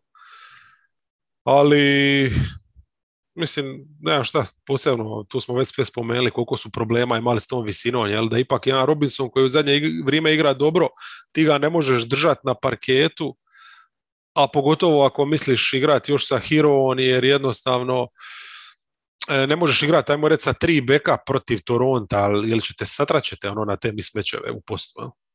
Bit će zanimljivo kako će oni to, kad spomenuo koliko Hero je tu, mislim, vrlo često ga ciljaju u obrani, to se vidjelo i protiv Toronta i u nekim drugim utakmicama ranije. Jel ti vidiš njega za zadnju petorku kojom će završavati utakmice? To sam baš htio sada postaviti pitanje, jer kad Lauri bude, znači imaš 4 igrača, a ne znam, znaš koga ćeš staviti, Gabe Vincenta, pa mislim, treba ti neko, ono što je to Hero je... Ja se uopće ne mislim, meni bi oni igrali, baš me briga šta bude. Znači, Lauri, Hero i imaš ovu trojicu jebote, pa ako ova trojica te nisu dovoljna, onda misliš šta ti treba. Što najbolje on nekada izgleda ok, ali nije slučajno da ga baš biraju i da ga napadaju i da dosta ti napada prođe preko njega. Ali obavezno bi ga imao zato što je njegov, mislim da je neprocjenjiva je ta vrijednost njegova u napadu koliko on mlade noge, on može doći, imam osjećaj, iz bilo koje pozicije u šut i to je najvrijednije. On nema i takvog igrača. Pazi, oni su u startu, imaju taj hendikep da ti, znači Jimmy i Bam su ti najbolji igrači, nije da nije tricaš. I Tucker je korner, samo korner. I ti sad jednostavno, ako Hero radi obrane ćeš recimo, pa manji je Hero hendikep defanzivno nego šta je ova sad kombinacija koju već imaju u napadački, jel? Tako da, što se tiče spacinga isključivo, tako da, ne znam, mislim, sviđa mi se šta onda mogu kad imaju njega. Lauri uvijek može istrčati iz bloka i šutniti, to nije upitno. Hero to isto može, ali ono što Hero ima, što se reka te mlade noge, on može i izolacija napraviti razliku. I to je ono baš što oni rade, jebi ga. Kad je on na strani jednoj i u izolaciji i sad igrač je na njemu i on ako uđe unutra, obrana mora se pokrenuti. Suzice. A kad se obrana pokrene, onda Jimmy može do obruča, Bam može na katove, jel? Tako da imaju stvarno masu tih opcija, jel? Kad je Hero na parketu. Jednostavno on donosi taj neki spacing i s loptom, a pogotovo kad je bez lopte, jel? Tako mislim, ne bi uopće puno razmišlja. Bil ga dao za Hardena? Da, jesi lud čovječ, pa nikad, mislim, a to su tako ti, to samo, takvim stvarima mogu razgovarati košarkaški totalni analfabeti, jebate. Pa mislim, šta bi Harden ovdje napravio, znaš kakva bi to kemija bila, šta bi to bilo? Zamisli njega i Butlera nakon još jednog debakla u slačionci, pa ovaj bi ga ubio. Mislim, što je najgore od svega, to čak teoretski i ne bi bila tolika promjena. Jer Harden isto igra tu neku košarku 1-5. Ali... Govorim o angažmanu isključivo. Ma čisto o tom nekom u slačionici stavu gdje Hero je jedan od momaka, razumiš? Nije zvijezda, apsolutno, pa mislim, to je ključna stvar. Mislim, ne možeš imati hit culture sa jebenim klaunom. Prošao je Jimmy Butler test koji nisu prošli ni Ben Simmons, ni Towns. Ne znam je li ga Embiid prošao. Embiid možda i je, ali mislim da je Simmons bio preveliki problem. Evo, ajmo se pozabaviti sa baksačima još. Imali su ovu pobjedu protiv Knicksa. Mislim da im je to super bilo. Znači, nakon onog što im je Cleveland napravio, to je bilo četvrtak, ja mislim, ili di ih je srijeda, di ih je Mobley uništija, onda lipo ima Knickse, to je bio odmor za dušu, mogli su do obruča i Holiday i Giannis, trice su ubacivali i to je bilo to, igrali su nešto obrane i onda ova predivna utakmica. Gle, mislim, i protiv Knicksa je već to bilo, taj detalj je jasan, a ja ga ističem isto iz podcasta u podcast. Znači, Knicksi su njima imali 16-20 na obruču. Oni su meni mali. Oni su mali. Znači, jedna je stvar, čak i sa Portison i Janison nekad znaju imati probleme, ali to još može koliko toliko gurat se, ali pošto su oni jedina dva visoka, moraju ih rano razdvojiti, jel tako?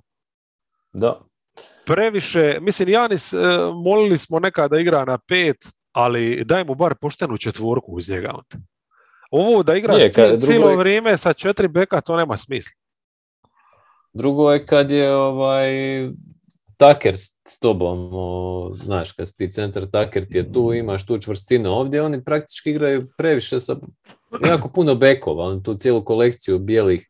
Samo su bekovi, pa nemaju krilo doslovno. Da. Pazi, šta je još isto problem? Znači, pogotovo kad Giannis igra 5, a i Portis to radi. Znači, oni često izlaze s njima udvajat. I onda ispod se mora Drew se fajtat sa visokima. Apsolutno, on to ne može visinski odraditi, ali recimo najčešće u toj, pazi, Drew s obzirom da je na lopti, on je često taj koji uz Giannisa ostane. Imaš sad sa strane, tamo moraju zatvarati Konaton. Mislim, to nisu tipovi koji to mogu. Konaton je čovjek od 198 cm, bek krilo. Mislim, on je skočan, ali to ne pomaže skočanost, nego ti njega možeš koristiti povremeno u nekim situacijama kao četvorku. Kad ti treba stizat nešto ili kad imaš takav match-up, ali da ti je to konstantno rotacija. Gdje protivnik zna, ok, sad ćemo imati taj period u utakmici gdje će on igrati sa 4 beka, bez zaštite obruča. Mislim, to je meni neshvatljivo za Milwaukee, da su se doveli u ovu situaciju. A ništa, morat će sad za deadline nešto dovesti. Mislim, jedan izvrnut zglob Portisa i te vodite. Ja ne znam kakve su vijesti oko Bruka. Bruk je svakako triba, ali triba i ta jedna četvorka. Mislim, Bruku se nešto pričalo da bi se mogao vratiti ranije, ali znaš kako to s leđima. To je pogledaj i Baku. Znaš, i Baka, evo, dovoljno je jedan pogled. Evo, opet, mislim da nije igrao, ne znam šta je s njim. Uglavnom, tu, mislim, oni su već, bila jedna utakmica nedavno, gdje mi je to, baš me bol oči protiv Sakramenta, ja mislim da su im Kingsi bili došli i baš su nekako loše tu djelovali, a ovo šta im je Denver radio, stvarno. Da, tu protiv Jokića ti je teško braniti kad imaš Portisa i Janisa, jebote. Jer ovaj ako ti stane u post, to je toliko velik, toliko jak, toliko je vidi. I što im je Gordon radio na katovima, na tricama, do Gordona ćemo doći. Da, pogotovo kad dođeš u situaciju da igraš sad, znači sa 4 beka, mislim Gordon, alo, ej. Ali pa, znači ti igraš protiv Gordona, Jeff Greena i Jokića. Tako je. Ovi su ogromni. I Will Barton ti je velik, on ti je ko Middleton negdje. Tako, mislim, evo recimo, i kad su Portis i Giannis igrali, imali su problem. Znači, Gordon zabija trice, ne možeš ostaviti oba doli, a neko mora biti još ko pomoć. Čak i Janisu treba pomoć protiv Jokare kad je u post-upu, kad je licem košu, onda dobro, poslaćeš jednog visokog na njega, ali šta opet ti otvara donekle taj reket i to, ali ovo kad bi on bio u post-upu, tu su baš imali ogromni problema i onda svaki put kad neko ode na pomoć, ovaj samo asist, baca van i ovi su bili raspoloženi gađa trice, mislim, to je tako jednostavno, utakmica se odvila, oni su imali plus 21, u trećoj, samo tako su došli, baš nemoć, mislim, ne znam. Da, ovo je strukturni problem.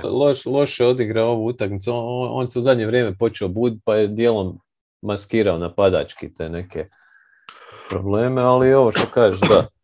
Ovo je čisti strukturni problem, nije ovo sad stvar nekoga igramo u drugoj brzini, ovo je strukturni problem koji možeš riješiti jedino promjenom rostera. Jer ovo, mislim, ti u onom trenutku kad si da Cousinsa, ja sam nekako mislio, ok, valjda će tog Sandra koristiti jebate, Da, ali nema njega, nema Tanasisa, vrlo malo minuta dobiva, a nije on sad, ne znam kakvo je rješenje. Da, pa mislim, njima je nekakva ideja, ovo lito bila kad su potpisali Uđeleja za minimalac, da bi on možda mogao nešto mišićno odraditi, ali... Očito ciljaju samo... nisu dugo gledali, nisu gledali Boston dovoljno. A ne, mislim da idu na to kao napad će nas izvući, ali eto, imaju jednostavno večeri di... A Uđele teoretski bi bio idealna neka poor man's PJ Tucker, ali problem je što on ne daje ni u obrambenom kraju parketa. On samo izgleda jako. Da, a zato što bilda i jede kokoš svaki dan. Tadeusz Youngin definitivno treba minimalno. Tako da ne znam sad kako će to izvesti Kajen ako su bili u stanju Cousinsa otpustiti zbog straha od nekog poreznih penala, ne dat mu garantirani ugovor, sad da će nešto sa ugovorima kemijat, dodati si još milijuna. Pop je zaljubljen u bijele bekove, pa evo nek mu dadnu jednoga. Ima i viška. Mislim da su ova trojica su overkill. Da. Previše istoga. Hoćemo možda zapad od vrha? Pa može. Dobro da smo Može. Overpace smo. Je. Mislim, možemo ali istok je predobar. Ma sve je predobro, šta ja znam. Meni je sve predobro, ali evo recimo ove utakmice koji su Sansi imali baš i nisu predobro, ali oni su to odradili vrhunski. Pa to je odlika veliki momčadi, rekao bih. Jednostavno riješili su, šta gledao sam protiv ovo sinoć, nisam, nego... Minnesota. Da. Minnesota. Da, baš. U prvoj su vidjeli da mogu, opustili su se, onda su u četvrtoj odradili. Booker je bio maestralan. Prvo poluvrijeme. Onda su ovi stavili Vanderbilta na njega. To mi se sviđa, ali Vanderbilt čuva sve više i više bekove u zadnje vrijeme. To je ovdje igra stvarno. Lucidna Minnesota. Je. McDaniels na Chris Paulu. Smetali su im dosta, ali dobro, pik igra je koliko toliko funkcionirala. Cam Johnson je bio odličan. Da, Biombo, mislim, ja imam ošćaj da bilo kojeg centra, mislim da Cousinsa staviš u ovaj sistem da bi funkcionirao, nevjerovatni su to. Da, ma mislim, a ovo protiv Spursa gdje su se vratili u igru bez centra. I Šemeta moramo prosto spomenuti ovu partiju. Je. Dobro, on je zabija otvorene trice, sve što je treba, konačno, ali to je to. Da, to je. Protiv Spursa nisam gledao šta se tu događalo.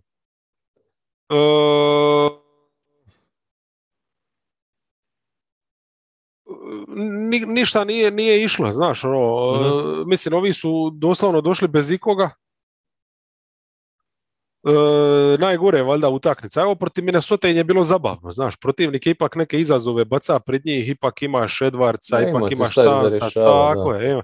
A ovo ovdje jasno ti je sve i sad stvarno CP3 inače zna imati, pogotovo u prvom poluvremenu ti neki perioda lošijih, ovdje je stvarno bio bez greške 40 minuta. Booker je isto bio ok, jako energetski, on ovim utakmicama stvarno, mislim on stvarno zna igrati obranu, ali jednostavno u ovakvim utakmicama ne želi se prisiliti, jebi ga. Jel? I onda dođe ono u završnici, zabije 2 trice kad triba, kao da je to najnormalnija stvar na svijetu. Ali ovi su, ja mislim, vodili su nakon 3 su još imali plus 12. Plus 12. I sad ima si ti tu igru nekako i Biombo i McGee su radili neki pritisak na obruč kroz taj pik, ali Monty je tu super snimija da on nešto mora poduzeti da ih oživi, znaš. I u četvrtoj smo gledali small ball i to sa jebenim Wainwrightom. Jer nemaju koga drugoga. Upravo tako. Iš Wainwright. Znači Šarića nemaš. Od Iš Smitha. Uraz. Tip izgleda onako ko ormar malo, znaš. Ko uđele, evo. Mislim, malo nekako šira ramena, ali nema onakve bicepse. Nema ni 2 metra, gledam sada. Da. I to je bila ta šema, praktički ne znam ko igra peticu, ili Bridges ili Cam Johnson. I onda šta si ima? Ima si šeme di Paul vrti pick and roll sa Bridgesom. Totalna ludost, Spursi totalno zbunjeni, ne znaju šta će i šta je onda. Onda su imali switch na drugoj strani, su dobili, gdje su prisilili sad Spurse igrati 1-1 i ovi su normalno se totalno pogubili, jeli, to je to. Ali mislim da ova utakmica isto ukazala na ono što govorim još od početka, znači oni tog visokog isto moraju ciljati, slično koji Milwaukee, njima triba taj jedan Thaddeus Young, jel? Washington ima svega viška, pa možda tamo. Možda i tamo, ali Hachimuru. Tamo mi se ti čine nekako možda skuplji, ono, ne znam. Property tax u Washingtonu je više. Warriorsi su isto imali samo jednu utakmicu. Za njih sam za početak povadio brojke, pa onda možemo na utakmicu. Znači, u siječnju 18 su po postotku šuta za 3. U siječnju Steph je na 31%. Od kad nema Draymonda, a igra je nešto malo utakmica u siječnju, ali od kad ga nema, 23 su po postotku šuta za 3. Šta mislim da sve govori, ne trebamo dalje ništa tako. Najbolji playmaker kad ti fali, to rezultira s tim. Clay ih je malo digao od kad se vratio. Čovjek izgleda kako je za očekivati od čovjeka koji 2 godine nije igrao, ali ipak 35% šuta za 3, to je ok. To je naspram pogotovo kako Kari u zadnje vrijeme gađa, to je super. I da se prišao tamo na utakmicu Clay koji je 2-11 gađa do četvrte kad je tribalo, pogodio je bam, da nije on bam, možda bi izgubili od tih Netsa. I bilo bi 3. na rankingsima. Ne bi. Ili 5. S obzirom na tvoje preferencije. Ba dobro, mislim, Steph je u najgoroj nekoj šuterskoj fazi karijere i oni u tom periodu imaju 6-1 imaju omjer, tako da doduše doma su igrali to sve.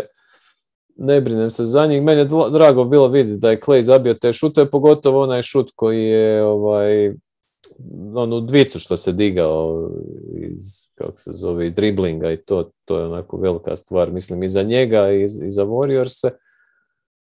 Ali dobro, mislim, kod njih mi se sviđa taj ekosistem koji su odgojili. Draymond sigurno fali, ali ima i hrpu tih igrača koji smo više puta isticali koji ti mogu pomoći obrambeni napadački. Mislim, u ovoj utakmici nije bilo Bjelice, recimo. Znaš, bila je tanka rotacija, dosta mislim da je samo 10 igrača se skinulo i to. Ali, unatoč tome, legitimna ekipa. Ne brinem se.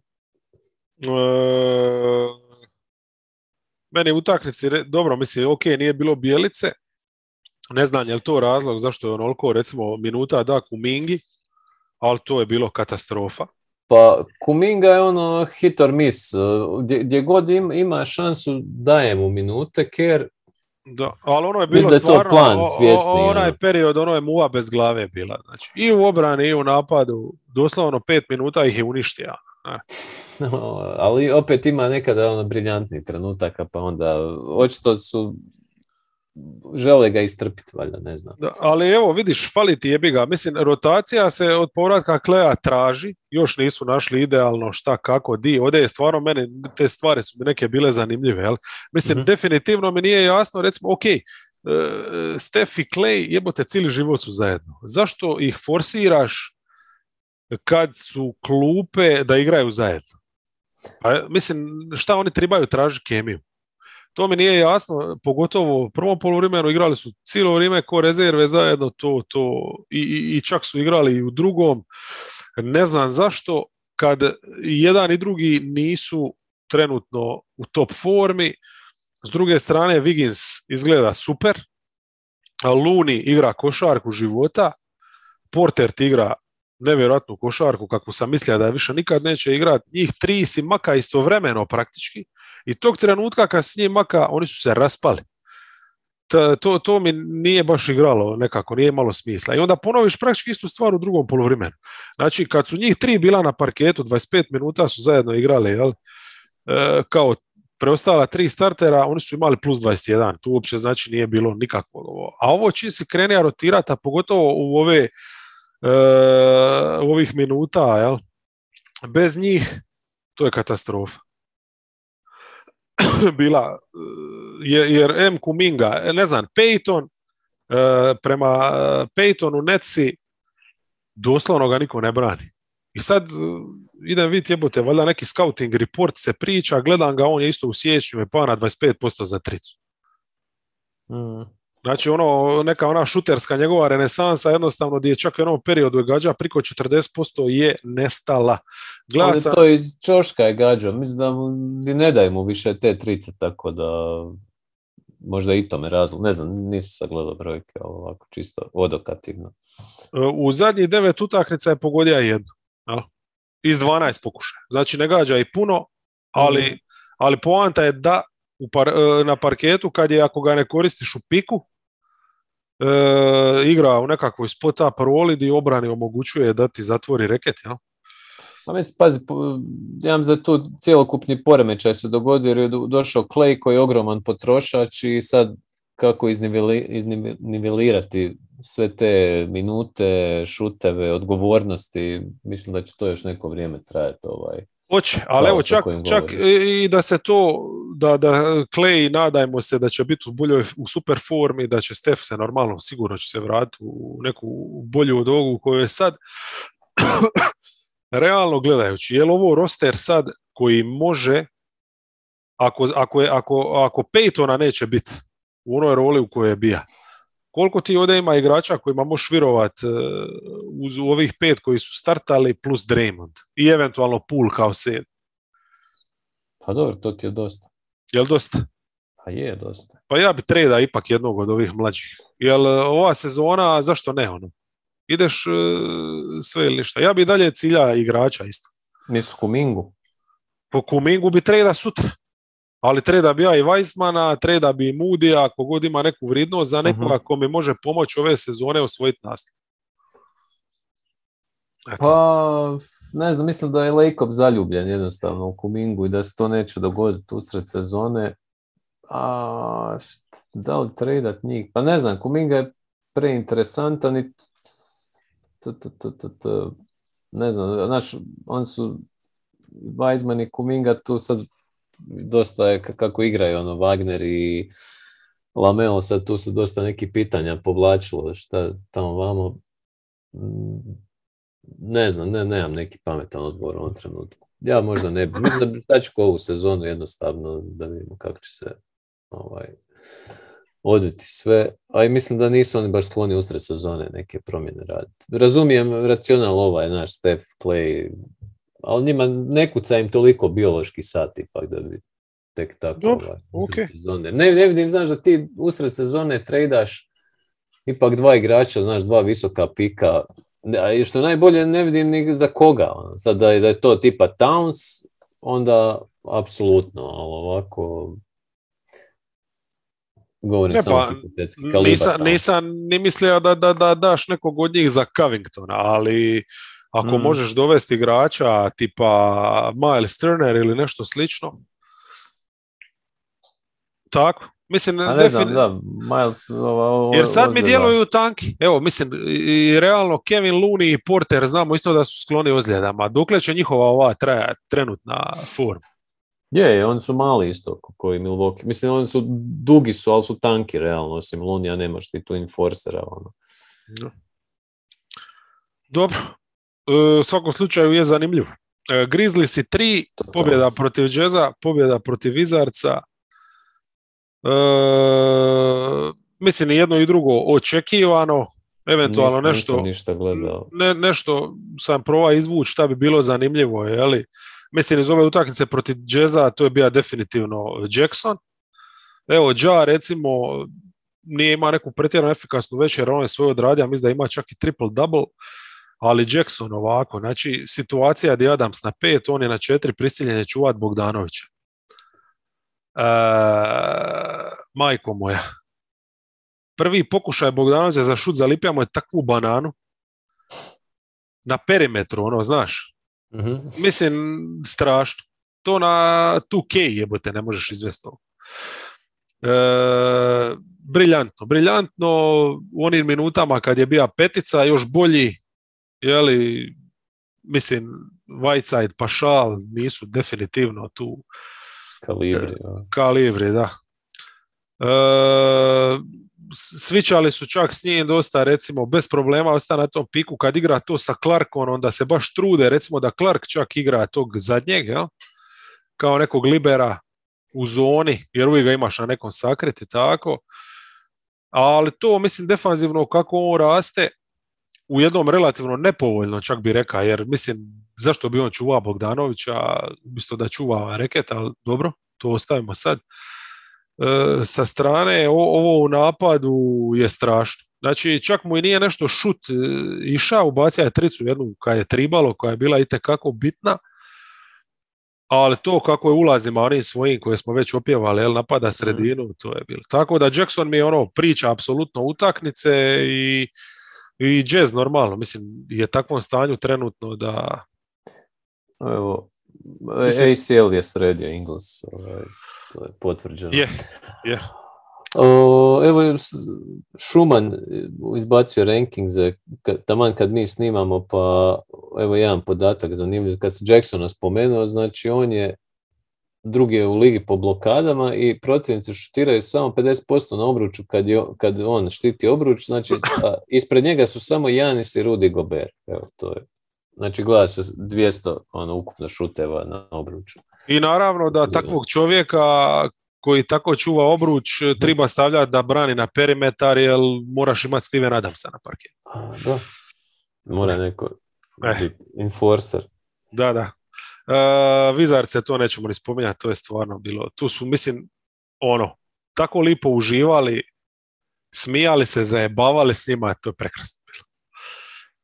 Jazz 4, 2 poraza, ovaj spomenuti od Grizzliesa, plus ovo sinoć mislim da je bilo protiv Minnesota, obe utakmice bez Gobera, bez Mitchella, a ovo protiv Grizzliesa držali se i jesu donekle, ali samo zato što su konačno uspjeli imati jednu šutersku večer dobru, 17 komada, ali opet na drugoj strani ne možeš ništa braniti i primija si previše.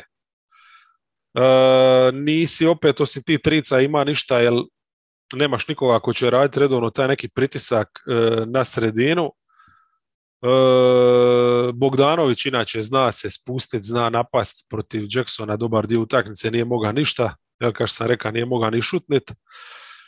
Clarkson u ove dvije utakmice nevidljiv, Minnesota ga je baš ciljala, razbila, dobija je tretman Vanderbilton. Da.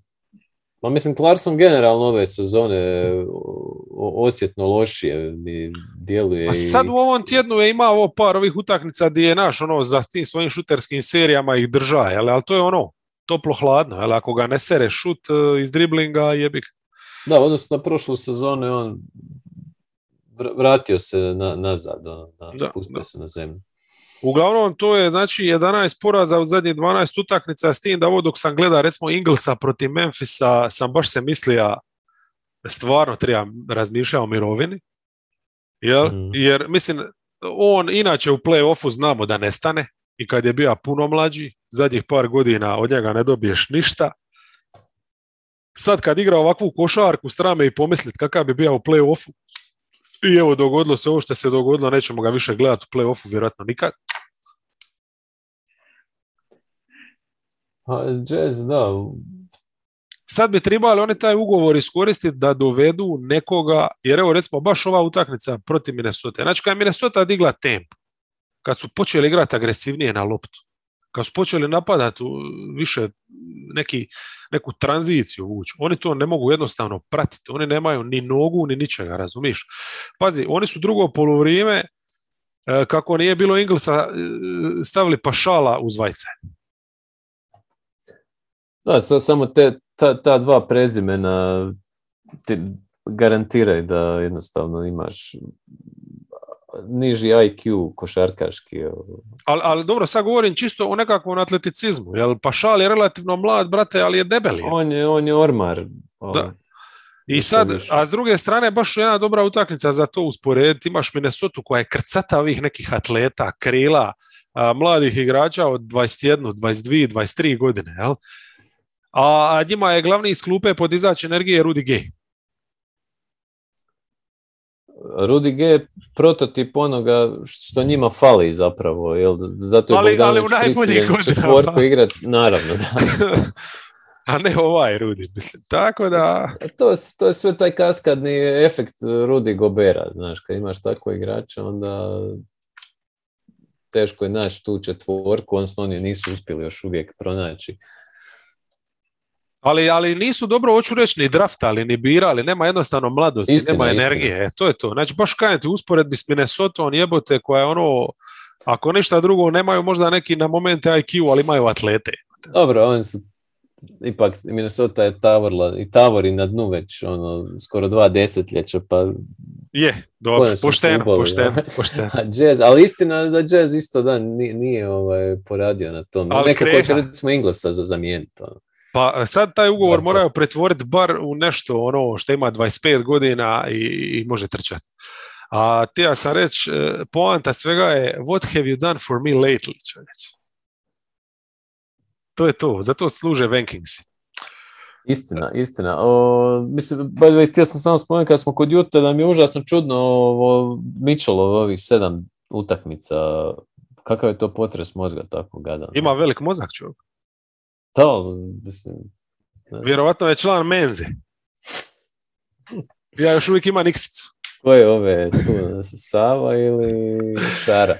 5 Dallas Mavericksi. Jebote, ispred Denvera su. Je, još uvijek ih držim, jer nekako smatram, ne znam šta smatram, iskreno. Denver ima sad dobar niz, ali Denver pamtim mu i ove loše dane im pamtim. Zlopamtilo Vankings. Protiv Pacersa dobar trening, znači Pacersi na drugoj večeri back to backa, znači tu nije bilo ništa zanimljivo, osim toga da su tu ostali bez Zingera. I detalj, da, Kolino, ne znam sad koliko je ozbiljno. Pa nešto je, mislim da je Dončić poslije komentirao da je Zinger bio onako zabrinut dosta. Da, a dobro. Mislim, kako to značilo? Kako je odigra protiv onoga, di su imali derbi, protiv Warriorsa? Znači šta je Golden State napravio na račun Zingera? Mene ne bi falio. Šta se mene tiče, ne mora više nikad ni doći. A on je utek toj momčadi stvarno. Točno znam kad dođe playoff da će takve večeri biti kao što je bila ta protiv Golden State. Tako da me se živo jebe šta dobiješ Portland. Ovdje recimo protiv Pacersa, kad je on izašao, kad je ušao Powell, kako su oni živnili, čovječe. Znači tip je mislim, Powell, njega boli kurac koje, on će odraditi svoje. I u ovakvim utakmicama di ti znaš da moraš dobiti, di je najgore di ću ja naći tu energiju da se prisilim dobiti jebenu Indijanu, Pavel ti to riješi. Tako. I Dončić, sad si spomenuo to protiv Orlanda, da ima super partiju, ima je i ovdje bez da se oznojija i zabija je svoje, tako da oni Pavel su bili sasvim dovoljni, a ovo u Orlandu, tu ni Pavel nije ima energije. Finney Smith, netipično prazan tank, druga već je back to backa, jel? i moraš se osloniti na taj napad. Luka je bio briljantan, ali ono što smo već iskomentirali, Wagner jednostavno, ti sitni detaljčići u završnici, čak je bolji bija. Tako jednostavno, mislim, Wagner ima noge, jer je 3 dana odmara od ove utakmice, a Dončić jednostavno ima noge, jer mora raditi svaku noć ko konj, jel? Ali bar je ušao u formu, tako da. Je. Ma mislim da su pogodili, imali su čak tricu za pobjedu, da su pogodili bilo kakvu, da je Branson jedan put uspija ući u sredinu, pobići Sag su dobili utakmicu. I evo nas do Denvera, number 6.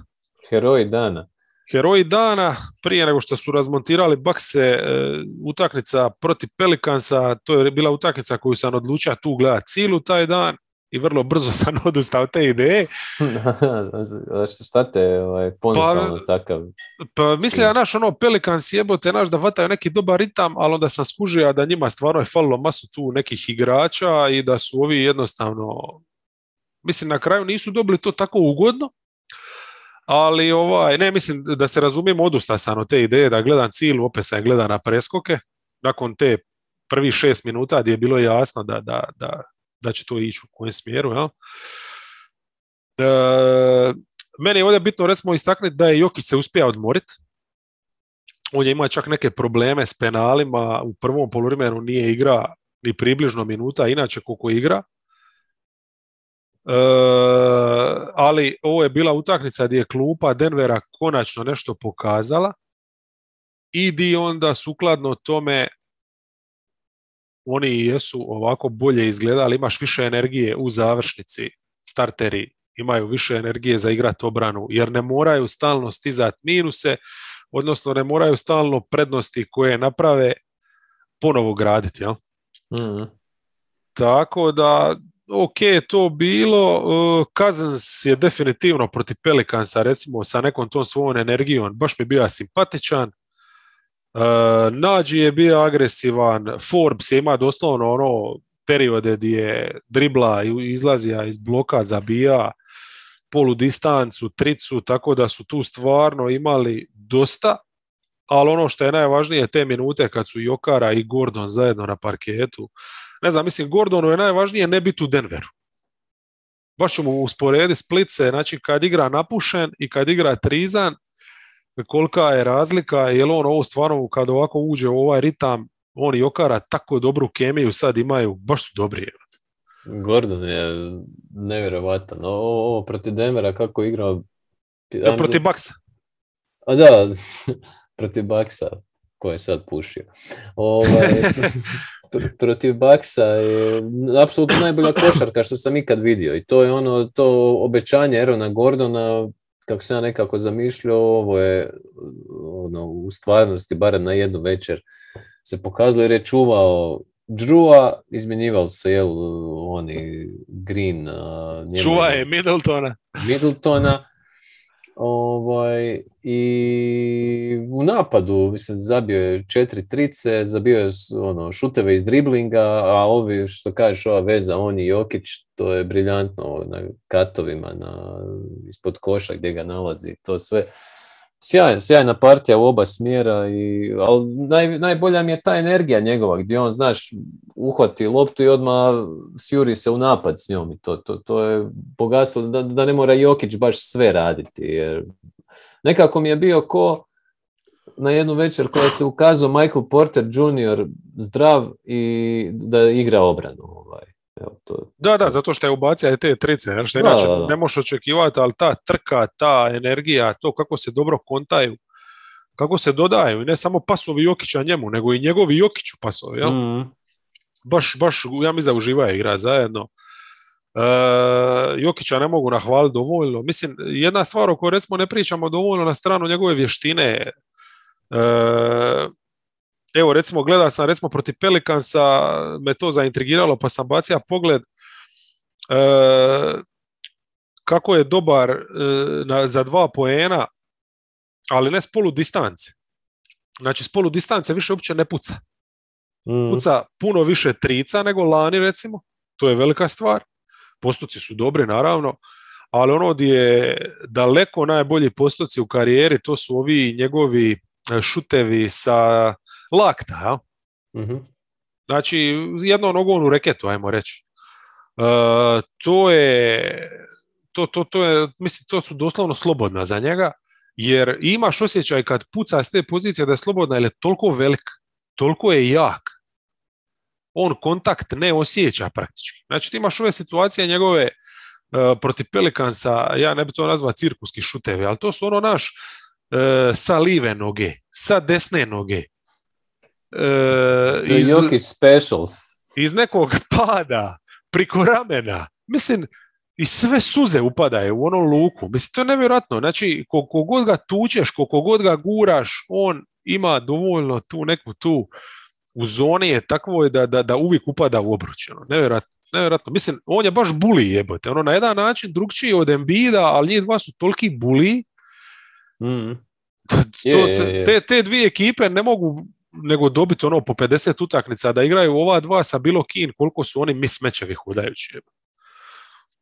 Ne, on je sjajan, to što kažete, te neobične pokrete, koji nažalost sve manje se pojavljuju jer nekako imamo tu uniformiranost određenu, vidiš da vrlo malo igrača ima sa mislim, čini mi se da je manji postotak igrača sa neobičnim izbačajima, ne znam, i sve zato što prolaze valjda kroz te iste programe, svi iste. Ali mislim, ko zna, evo, sorry, što se sad vraća na Mobley, ja se skuže, on kad ide od tablu, mislim, on još ne puca od tablu ko Duncan, ali ulazi, kad polaže, di gađa od tablu, pa gađa gore jebote. Čutura što je gađa nekada. Mobley čutura jebote, mislim, strašno. No. To je to, ba svaki taj igrač nekog vraga ima, jer oni po cijele dana ništa drugo ne rade, nego traže te kutove jebote, to je to. Pa to je najljepše, kad ti sam skontaš nešto na igralištu, neku fintu i to je. A ovi šta ti kažeš jebiga da su uniformirani, to su tukci jebate, takvih prosječnih ima milijuna. Zato su ovi posebni.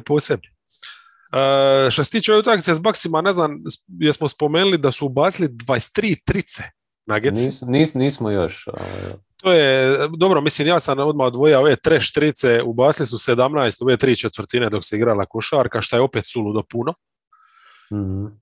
Bucksi i šuterski nisu ni približno takvi bili, oni su 10 ubacili za cijelu večer, čini mi se 8 u 3, znači u svakom slučaju su ih rastavili više nego duplo više. To ti je dovoljno samo po sebi za dobit, a di je još onda ta jednostavno Jokić u sredini, Gordonova briljantna partija koju smo spomenuli, snaga, ali ta s Greenom koju ima startna postava. Pa šta mi je bilo fascinantno, da čak i ova druga postava koja je ušla sa Nađijem i sad nije bilo Cousinsa, pa je ovaj Jamajka dobija priliku igrati opet centra, čak su oni kupili skokove, zakucavali na obruču Bucksima, zajebavali im se doslovno u sredini.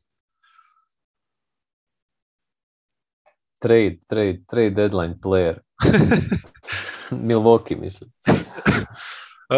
Klupa bolja čak nego protiv Pelicansa, Highland i Forbes opet ubacili nešto, ali se Barton vratio i onda je sa Rivers još mogao igrati kao peti. Rivers, onda je donio nešto obrane, recimo Holiday kad igra s klupom, Rivers ga je baš isto stisa. Tako, mislim, super, ovdje Rivers se baš dobro uklapa tu i Barton nije onaj najgora verzija sebe, nekako mi ove sezone mi pitomije djeluje, ne znam zašto. Ja, zato što dosta i ne igra, to je dobro. Lakersi, 7. 2 poraza. Čovječ, koji poraz. Pa vjerojatno zato što nemaš koga staviti, evo. Pa mislio sam se između njih, Wolvesa i Clippersa, realno to mi je sve tu lila, potpuno su mi sve tri ekipe slične, Lakers ipak, Davis mi izgleda skroz dobro. Tako da im daje... Ono šta je napravio u prvo mislim ta cijela utakmica protiv Filadelfije mi baš se guštao sam gledati taj dvoboj njega i Embida i izbrstanje. Bio on je stvarno odlično igrao i dobro ovo protiv Atlante. Aj ti pređi na Charlotte vjerovatno.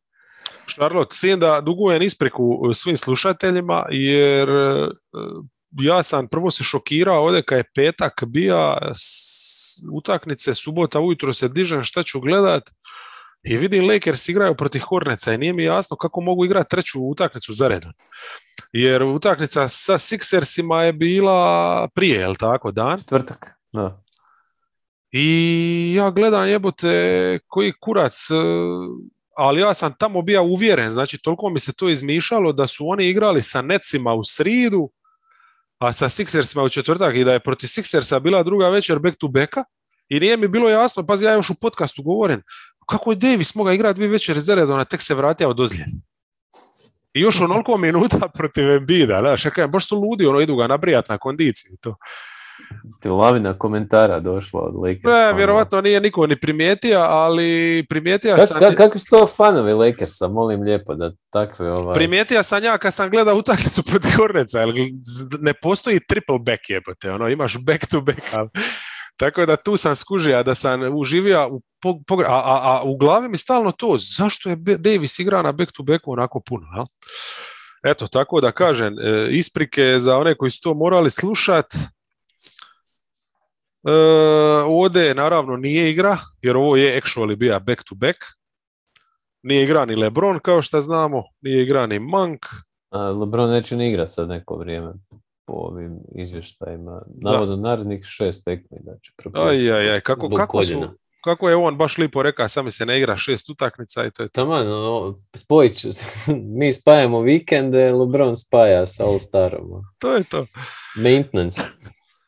Uglavnom, eto, nešto su pokušali u drugom poluvremenu tome. Konačno su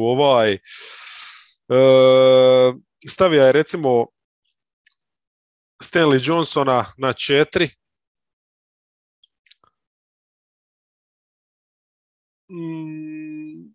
Na početku utakmice, jel? I to uz Jordana koji je starta, što mi je isto fascinantno uvijek rješenje. Dobro, Ček, kao... I starto je Ellington, jel? I Ellington, da, to je kao, nemaš Manka, onda imaš njega kao skorera, super. Mislim, imam box score, nisam gledao, gledao sam završno. Ali uglavnom u trećoj su lipo, ko je najbolji igrač četvrti ove sezone, realno, njihov... Austin Reeves. Dobro, a ko je peti onda? Melo. Dobro. Znači, Carmela, kad ti fale 3 najbolja igrača, pa stavi najboljeg igrača u startnu postavu jebote. I Carmelo je zaigrao u drugo poluvrijeme i normalno, odmah su imali bolji spacing, imali su nešto. Ne znam, utakmica ta nisi gleda, bolje da nisi, jer da si je pogleda Rasa bi stavio u top 25 zadnjih 25 godina odmah. Mislim da sam zadnjih nekoliko minuta. Pazi, uopće se ne mogu sjetiti ničega. Tako u drugom poluvremenu je zabija sve poene. Izgleda je ko Ras od prije 2-3 godine. Znači, stalno je rješanje na obroj. Ne bi ga ja ni tada stavio top 25. Ali mislim, meni je to bilo lipo vidjeti, onda zaključiš nakon takve njegove partije. He's back. Ne, nego, super. Znači, Russell Westbrook i dan danas da može imati svoju ekipu, uspija bi dobiti 20 utakmica u sezoni. Tako da, to je skroz ok. Kad možeš i u ovim poznim godinama i sa toliko kilometraže, bar 20 utakmica dobiti u sezoni, to nije mala stvar. Dobro, on je stvarno impresivnoj kondiciji, zaobilaze ga ozljede, vjerojatno i razlog tome što je u toj impresivnoj formi i to, tako da...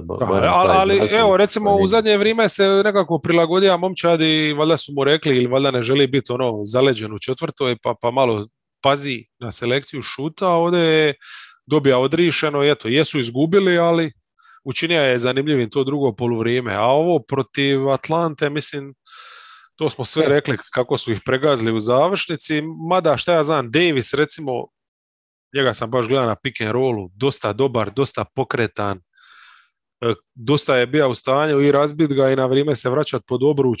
Monk, spomenija si, 8 trica. Mislim, kažem, zašto 7 oni? Ima tu materijala, kad bi bili kompletni, sama Manka su stvarno dobili, jel tako? To uopće nije sporno. Pa, oni su, prvi dio sezone bio casting za playoff i koga će valjda zadržati sve. A mislim, dolazak Stanley Johnson je stvarno dobitak, jer... Je. Pa evo on i Davis, recimo, su imali lipi minuta protiv Atlante defanzivno, u tom prvom poluvremenu. Zato što dobio ste nekoj obrambenoj prgavosti, nekoj kakva njima cijele ove sezone fali, jer znamo da su na obrani gradili dosadašnje uspjehe i ambicije u krajnjoj liniji. Monk si dobio tog silno potrebnog šutera. I playmakera. U zadnje vrijeme, kako nema LeBrona, u ovim utakmicama, Da. masu dobiva situacija za pick and roll. I izgleda skoro solid. Pa on uz neku veću, mislim, Westbrook je tu ipak neprikosnoven, ali da. Da. Evo, recimo, jedino šta im je LeBron fali, a u toj nekoj završnici da možda zabije neki poen, da ponese malo tu momčad. Recimo, Davis je nesta. Tu je onaj njegov vječni problem, jebi ga, on nije igrač koji ti možeš dati loptu i reći, aj daj nam jebote, smisli nam poen. Da, on je ultimativni glue guy nekakav i to. A mislim, tu je problem je sigurno ta peta pozicija, Avery Bradley koji stvarno, on ni obrambeno ne može odgovoriti više. Pa on bio ga je Trae Young u jednom trenutku ga je pretrčao. A to je neka Vogelova infišacija, to stvarno. A, da, valjda gleda stare snimke iz Bostona i onda razmišlja, možda upali. Da, ne znam, ali kaže, evo, dolazak jednog obrambenog igrača kao što je Stanley Johnson je podigao ovu ekipu i oni su bili u toj utakmici do pred kraj, što je već samo po sebi super. I Stanley Johnson nešto što je, recimo, je mlad, to je nešto ono što je uvijek dobro, mladost. A i bori se za ugovor i za NBA život za razliku od Horton Tuckera koji ne znam zašto se točno bori, ali on ima ugovor, ugradio je kosu i boli ga briga. Evo, baš gledam, on je zabio 8 poena, to nisam iskužio, zabio 8 poena protiv Atlante, ali sve ostalo je Club Trillion, osim jedan turnover. Ima je ulaze neke lipe, da, to je sve. Ali dobro, u zadnje vrijeme ima neki moment, ali daleko je to od toga da... A vidjet ćemo sad dok nema LeBrona, da li će možda se opet rezurektati, jer on je meni najbolje igrao u onom periodu prije dok je falio LeBron, pa je on se vratio taman i taj stvarno dobro djelovao, ali to je bilo samo 2 utakmice. Tako ma on je treba biti ovo što je Stanley Johnson njima donio defanzivno, ja sam od njega tu očekiva. Znači fight. Jebote, nema veze šta ne može zabiti skog šuta, ali daj se fajtač već, to možeš uvijek. Ali tu me razočara, jer lani on ima sjajnih obrambenih partija, a ove godine i nema više. Ajmo dalje. 8 Wolvesi, znači oni nisu igrali s Lakersima, Sunsi i Jazz. Ovo protiv Sunsa druga već je back to backa, tu je znači definitivno falilo. Da, dan prije ih je Golden State isto prišarafio. Je, baš se na Edwardsu se najviše vidjelo, znači manjak te neke trke u obrani, ali ovdje ovo što sam već spomenuo protiv Sansa, recimo taj potez kad su stavili Vanderbilta na Bookera, to mi je taj jedan stvarno detalj gdje se vidi da imaju tu ekipu, uvijek u obrani nešto smisle. A i Jaden Chris Paul, to mi je isto super bilo. Da, ali pazi, mislim, Jaden je preuzeo tu ulogu Beverly, ali evo već sad recimo ovu utakmicu protiv Jazza, oduševio me, znaš ko, McLaughlin. Znači, on se vraća pomalo u život. Ali odlučili su se recimo protiv Jazza, nisu startali sa Nowellom i McDanielsom, nego sa McLaughlinom i Beasleyem. Dobro, sa Beasley to je bio teški flop, nije mogao pogoditi ništa, ali McLaughlin u tom pressingu, ali baš ono pressingu preko cijelu, znači baš Beverly roli bio je odličan i tu se super uklopija u tu energiju Vanderbilta, McDanielsa, i te gledat dugonje, jel? Recimo kad su ušli sad s klupe Noel, McDaniels, Prince, pa ta količina krila koji pressing su radili na Jazz. Mislim, to je smišno bilo. Oni su tu prilomili utakmicu više nego Towns i Edwards, jel? Ali ovo što se tiče Sansa, jednostavno, eto, nisu imali taj obrambeni efekt i onda s druge strane, jeli, jebi ga, ipak je to protivnik gdje ti treba i Russell. Je, tu se vidjelo jednostavno zrelost Sansa koji su mudrije završnice odigrali od ovih. A tu su još i tražili nešto, mislim traže se, evo sad protiv Jazza su našli lipu formulu, protiv Sansa ne znam, bilo onih šihti gdje su Okogija imali na parketu, mislim to nema smisla. Ne znam kako se tebi sviđa, mene Jalen Novel mi se baš mi je dobar. Dobar, nema Sviđam se šta. NBA što je igrač. racionalan napadač i danas ne znam, mislim da mogu Bizlija se riješiti, da njemu malo otvore prostora. Apsolutno, on nije šuter u rangu Bizlija ni približno, recimo, ali zato sve drugo ima i obranu solidnu i ono što je najvažnije, ima dribling, baš ono može ostaviti svakoga u prašini i nije ono da je na tom ulazu vidi samo jedno, jel, nego može i dodati. Jel? Bizli je meni ono ko Buddy Hield. Upravo to, znači, idealno si rekao. Znači, to je to. Ćete, mislim, neke večer ćete dići super zabići, ali nekada će ti cijelu momčad povući na dno. Ali gle, idu makar u play-in, mogu biti sritni, imaju stvarno jednu zanimljivu ekipu. Clippersi, nažalost, se vuku, ali Clippers imaju uvijek momenata, ti neki ti pokazuju da su, ako ništa drugo, kako bi rekao, imaju neki culture, jel? Znači, Tyronn Lue, ova ekipa, nešto jesu složili, bili su protiv Hita, ovdje izgubili, razvaljeni su, jel?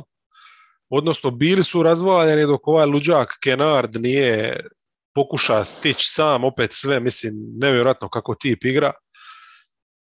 U četvrtoj je zabija 16 poena iz 8 šutova, 4 trice. Jel? Strašno, mislim, koji period je njegov, jel? Ali nisu ovdje imali Morisa još uvijek.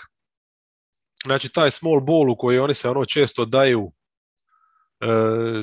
nije pravi, jednostavno small ball. Ovdje su recimo provali to sa Winslovom na 5, ali šta ja znam, ne znam. Mislim, da su imali bar Morisa, možda su mogli tu izazvati nešto ovako.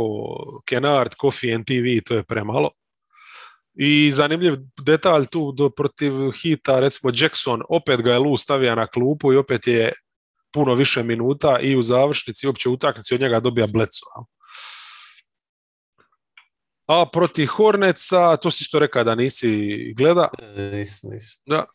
Mislim, tu je opet Kennard sa klupe, ali i svi ostali. Winslow najbolje minute ove sezone, znači potpuno je dominira, energetski. Boston mali, znači koji inače zna imati one šuterske serije, ovdje je zakucava na obruču, šeta se.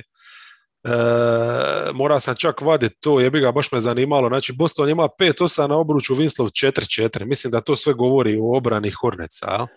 Pa evo, baš gledam plus minus, znači starteri se vrte oko plus minus 3-4, a rezerve Kennard plus 28, Winslow plus 28, Brandon Boston 30, plus 31, Hartenstein plus 17 i legenda Bledsoe plus 23. Strašno.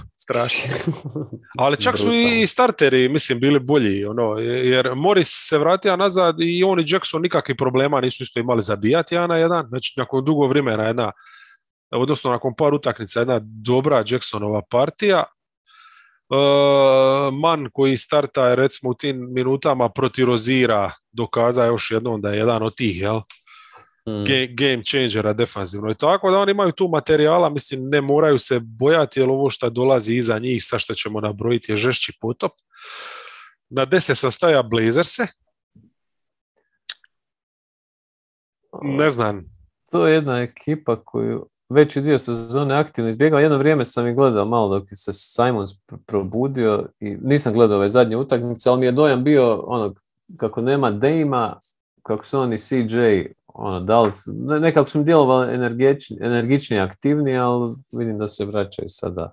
Pa imali su super sad niz, problem je što je Little sad otpao i odmah je to problem za rotaciju. Da, on je operiran. Tako da. I tu ti je onda sad sranje i ne znam, mislim ti opet sa Powellom imaš 5 igrača, ali sad imaš doslovno samo 5 igrača i nemaš više onu defanzivu. A mora sam samo to, mislim evo, Rocketse su razvalili Simons i McCallum, doslovno, znači samo šuterski, ništa drugo ti ne treba i onda sam znači gleda CJ u siječnju u prosjeku 21 poen, 45% za tricu, Simons 24 poena, 44% za tricu. No? Znači i bez Dame-a doslovno imaju i dalje top 3 šuterski par bekovski u ligi. Eto.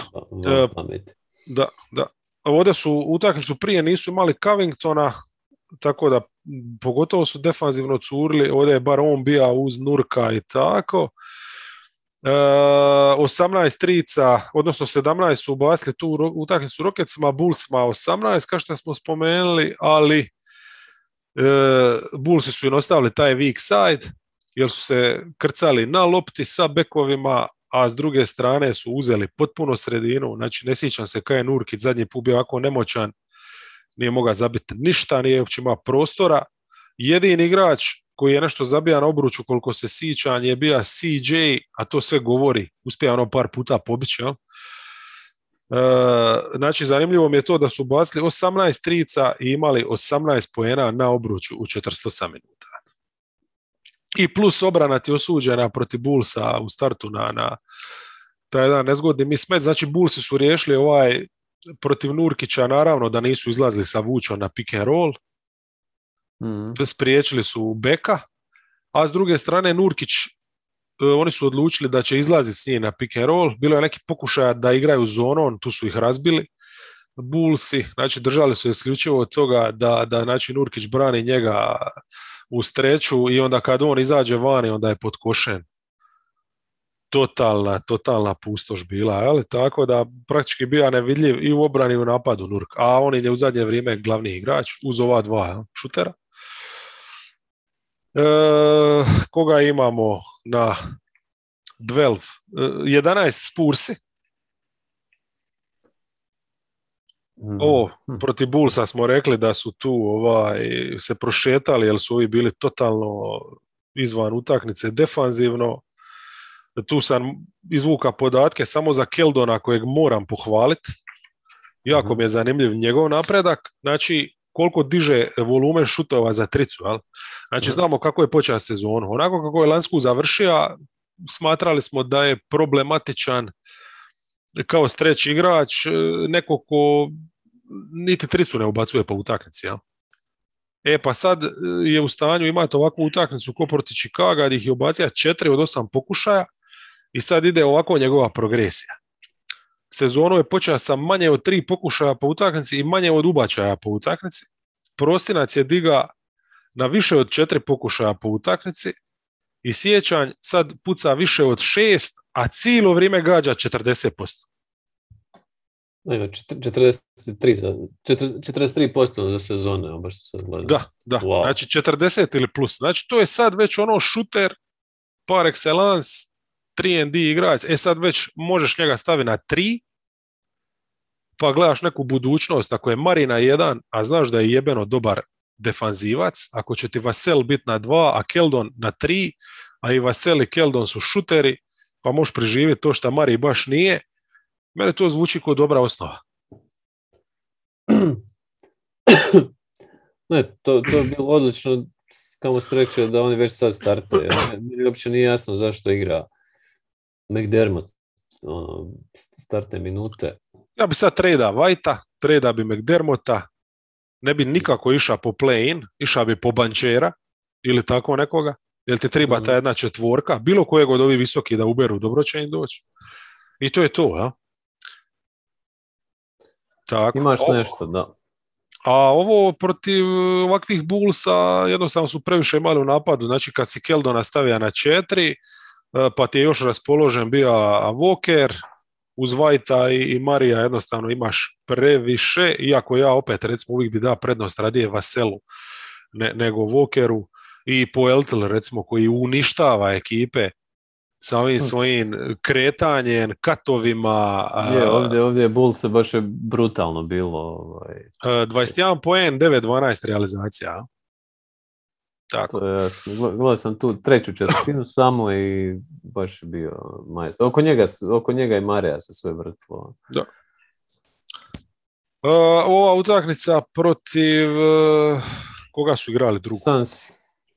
Sansi, da, tu nema šta, tu su mislim odmarali 3 najbolja igrača, odnosno Marija, Poeltla i Whitea, pa smo mogli gledati malo Prima, to dosta Slopton u roli 6. Čak Juancho se pojavio u dresu Spursa, nisam ga do sad zapazio baš u igri, ovdje sam ga baš vidio ovako kako nešto igra je dobru šihtu. I to je to, mislim, McDermott sad se čini od Prima. Meni je Primo skroz ok. za takvog klinca i s loptom mi je dobar, šuterski mi je dobar. Naravno da radi puno grešaka, ali dobiva i puno prilika. Evo, ne znam.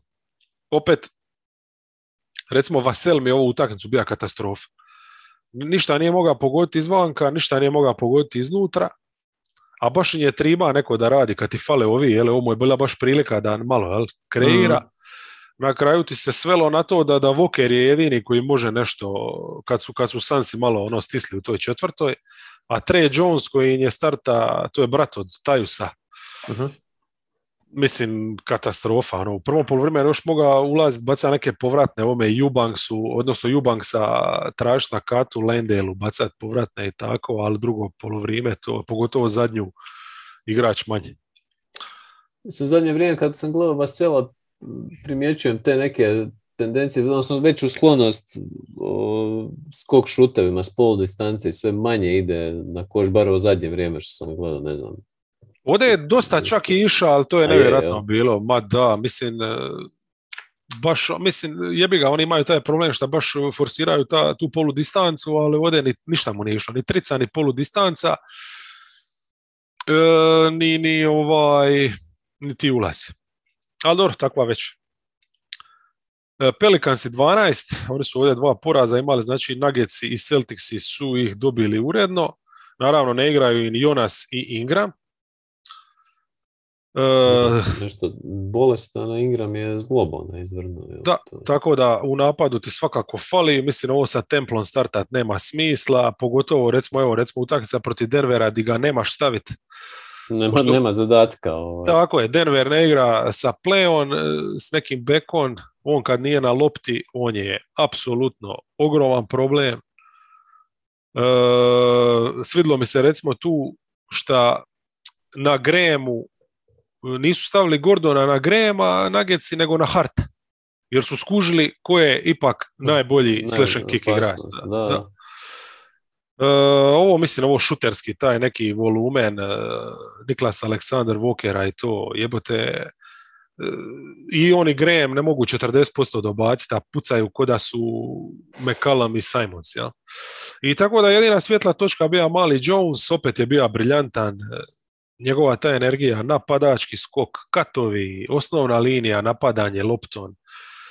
Da je još zabija koji skok šut, jel, baš bi ima savršenu partiju, Denver mu je da prilika, ali Denver je lipo se povukao reket, njega i Templa su uredno tu ignorirali na perimetru. Protiv Bostona nije bio na nekoj razini, osim maloga Alvarada, to je to. On je čak zanimljivo mi je to protiv Bostona utakmici gdje je Boston dominirao, Alvarado 20 minuta plus 8 minuta. Mislim da to dosta govori i o klupi Bostona. Apsolutno. Da. Mislim, Pelicansi se bore, jebi ga, ali kad je ova situacija da nemaš Ingrama i Valanciunasa, stvarno talenta imaš na kapaljku i to je sranje. I zaboravili smo Ziona. Njega više niko ne računa na njega. Koga jebe? Mislim, nebitan tip. Ne znam, kome bi rađe da državljanstvo? Koje? Hrvatsko? Da, ovome avokadu malome ili Metu Thomasu, onom šuteru iz Bullsa. Ali se zove Matt Thomas? Matt Thomas, da. To je što je on igrao u Torontu prije. Mm-hmm. Ja mislim da je čak i po Miami se vuka, nisam siguran. Ali da imamo Matu Thomasa i Josu Avokada. Bili s tom vanjskom linijom, bili par treći u Evropi. Pa neki bi rezultat napravili, sigurno. Pa je li toliko teško da neko više da državljanstvo nekom od ovih klinaca? Ili Aco Karuza, čovječ. Mislim da to nije strategija saveza, tako da... Štete. Da. Kings i 13. legendarni. Kad će nam se isplatiti? Da li ćemo nas dvojica doživjeti tu pobjedu? Da. To je pitanje. Ova trenutna strategija, da, ok. Isplatit će se. Kingsi, poraz kod Sixersa, a mislim, dobro, tu je bez Foxa, ali dobro, neke su stvari radili, znači Mitchell je opet starta, to znamo, jel? I to je bilo dobro. Jednu onu utakmicu prvu bez Foxa nije, ove zadnje dvije to je odmah diglo, čak i proti Atlante sa Mitchellom ko starterom izgledali su bolje. Moram priznati da su Barnes i Holmes igrali stvarno dobro, energično. Barnes je jebi ga u toj nezahvalnoj roli gdje često mora ono 1-1 nešto kreirati, odradi. Mislim da su im puno pomogli Sixersi, ako ništa drugo iz nekog razloga. Znači, igrali su sa Tajbulom, ali svejedno na Haliburtonu je uporno do samog klača, a nije pomoglo, ali do samog klača na Haliburtonu je bio Seth Curry. A Tajbula su, čini mi se, držali na Barnesu, jel? Da, valjda da oslobode Tobiasa. Pa ne znam, ako ti je Tajbul već starta, pa moraš ga staviti na glavnog čovjeka koji ima loptu, a ne ovome omogućiti i tako uporno, mislim, ne reagirati, bar na poluvremenu na tako nešto. Jer ovo što je Haliburton napravio, mislim, to je strašno, bilo cijelu utakmicu ih je uništava. I šta je tu super meni, šta recimo prid Morijen, jel je to odigra kako je odigra? Je, dobar subplot. Da. Meni se najviše svidio ne znam, mislim to vjerojatno nenamjerna posveta Dr. J, ali imao je na jedan fantastičan ulaz, dugi koraci, onda ono ispod ruke polaganje. Ma mislim, meni je on fantastičan. Ja sam svjestan da on nije igrač kojem treba dati franšizu, ali kao taj sekundarni uz nekoga, ili primarni play uz nekoga koji još može dobar dio posjeda potrošiti. Zašto ne, ja? Pa evo, recimo on i Bill, na primjer. Tako nešto. To bi sigurno bilo bolje od jer bi ovoga. Obojica bi maksimizirali jedan drugoga. Da. Ne znam, mislim, ovdje mi se svidilo recimo nešto što nisam navikao gledati od Alvin Gentrya, da on u hodu nešto riješi. Ovdje je recimo maka Baglija s parketa, kad su Sixersi počeli ga ono totalno ignorirati. On bi se trebao zvati zapravo Bagley. Stavili su Metua, ali dobro, jebi ga, mislim, neš ti Metua. Hield, recimo, definitivno je poslao poruku Moriju, ne želim u Filadelfiju, jer ono što je on prezentira s klupe, to je katastrofa. To, ko nije pogleda šta je Haliburton napravio, u zadnjoj minuti je zabio 8 poena, nek pogleda. Pogotovo što su ga se čak trudili braniti sad već tu, jel? To ko što sam rekao, stavili su čak Tajbula, imali su onaj switch iz nekog razloga, ona zadnja trica. Mogli su i dobiti po meni da je on potega onaj zadnji šut, a ne iša tražiti idealno košarkaško rješenje, jel? Pa je dodao loptu Barnesu, jebi ga, mislim, takav je puritanac. Da, ali mislim da su, recimo, navijači Sixersa koji su čitali dotad proplakali čitali dotad o tome kao da bi Haliburton, Simmons da su zasuli vjerovatno Morija poslije ove utakmice. Molbama, ali odmah je vjerojatno bilo jasno da čak ni Sacramento ne bi pristao na taj trade. Da. Jel misliš da to mi jedino palo na pamet, da je Doc Rivers bio toliko pametan da je namjerno stavio Curryja na Haliburtona da bi on mogao imati takvu večer? Aha, ali koja bi tu logika bila? Šta da... Pa da Mori da Simonsa samo za Haliburton. Da. Pa možda. Vidiš, da. Da, mislim, sve mi tu drži vodu osim toga da bi Doc bio toliko pametan, jel? Pa nemoj podcjenjivati Doka. Daj, ikona. Nemoj se.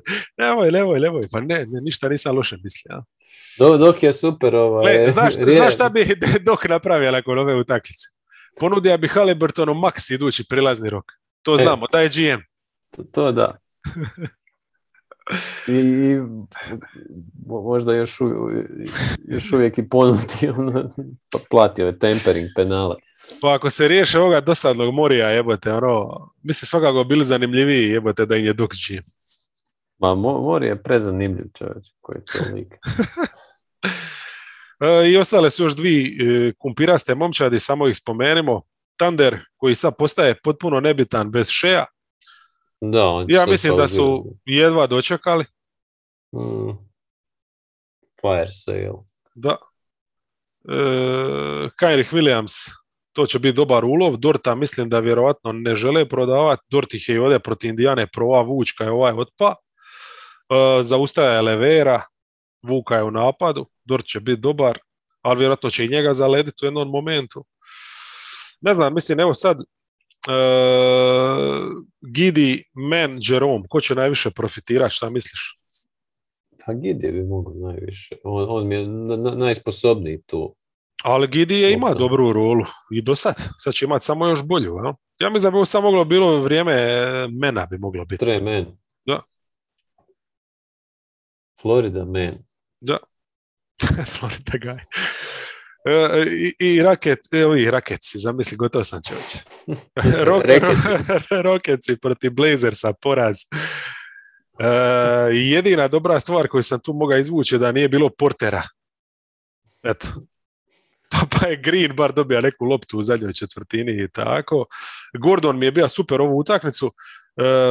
Par trica mu nije upalo i do kraja više nije ni šutirao da ne pokvari postotke. Totalni kralj. Briljantno. Da. Reci mi trade u Boston, Gordon za Richardsona i još možda neki pik druge runde. Apsolutno, ali ja bi Gordon radio u Cleveland, to smo, ja mislim, već komentirali. Da, ali ovo mi je palo baš na pamet, jel sam gledam valjda Boston tu, možda da nešto naprave. Pa sigurno bi, jer on ima taj neki, zna s loptom nešto. Da. A mislim, bilo kakav igrač sposoban driblati i da nešto s klupe bi dobro došao. Jedino šta recimo više, dobro, Green mi je teško razočaranje, ali ne mogu stvarno više... Kuminga i Green su tvoji totalno sam pokazao se idioto nesposobni i odustajan od drafta. Dobro, moje Suggs, tako da... Imamo 3 od 3. Ali Wagnera sam baš... Je, svaka čast. On se sviđa, šta, o Mobliju sam Mobley je ko muzički pandan je Björk, Björk u početku nisam podnosio, onda kad sam, to samo zato što nisam slušao, jednostavno mi se bilo odbojno od starta, onda sam postao ogroman fan. Tako i s Mobleyem, acquired taste. Gotovi smo. Green je baš bez veze, Indijanac. Da, ima ovu zadnju četvrtinu gdje ima malo čak energično nekih tih poteza u napadu, diga je malo atmosferu, ali Blazersi su za klasu tu bili bolji. Jedini neki ovdje muškarac na momente im je bio Matthews, a ovo stvarno recimo Wood na 5, to više ne mogu gledati. Znači, Wood na 5 zaboravite na to. Ajde, nađite nekoga. Daj Šengunu da igrajte to. Pa je, baš to. Nisam nikad bio neki fan Wooda, ali ovo je baš negledljivo. Houston. Mislim da do kraja sezone neću gledati. I to je to, zaključimo. Podcast je dug, ljudi, ko dođe do kraja, lipi pozdrav mu, ali šta možemo kad jebi ga treba ovo sve proći? To je to. Čestitke. Čestitke na slušanju, hvala i... Guštajte. Šta si rekao, koliko puta igraju Toronto i... 2 puta ovaj tjedan. Super.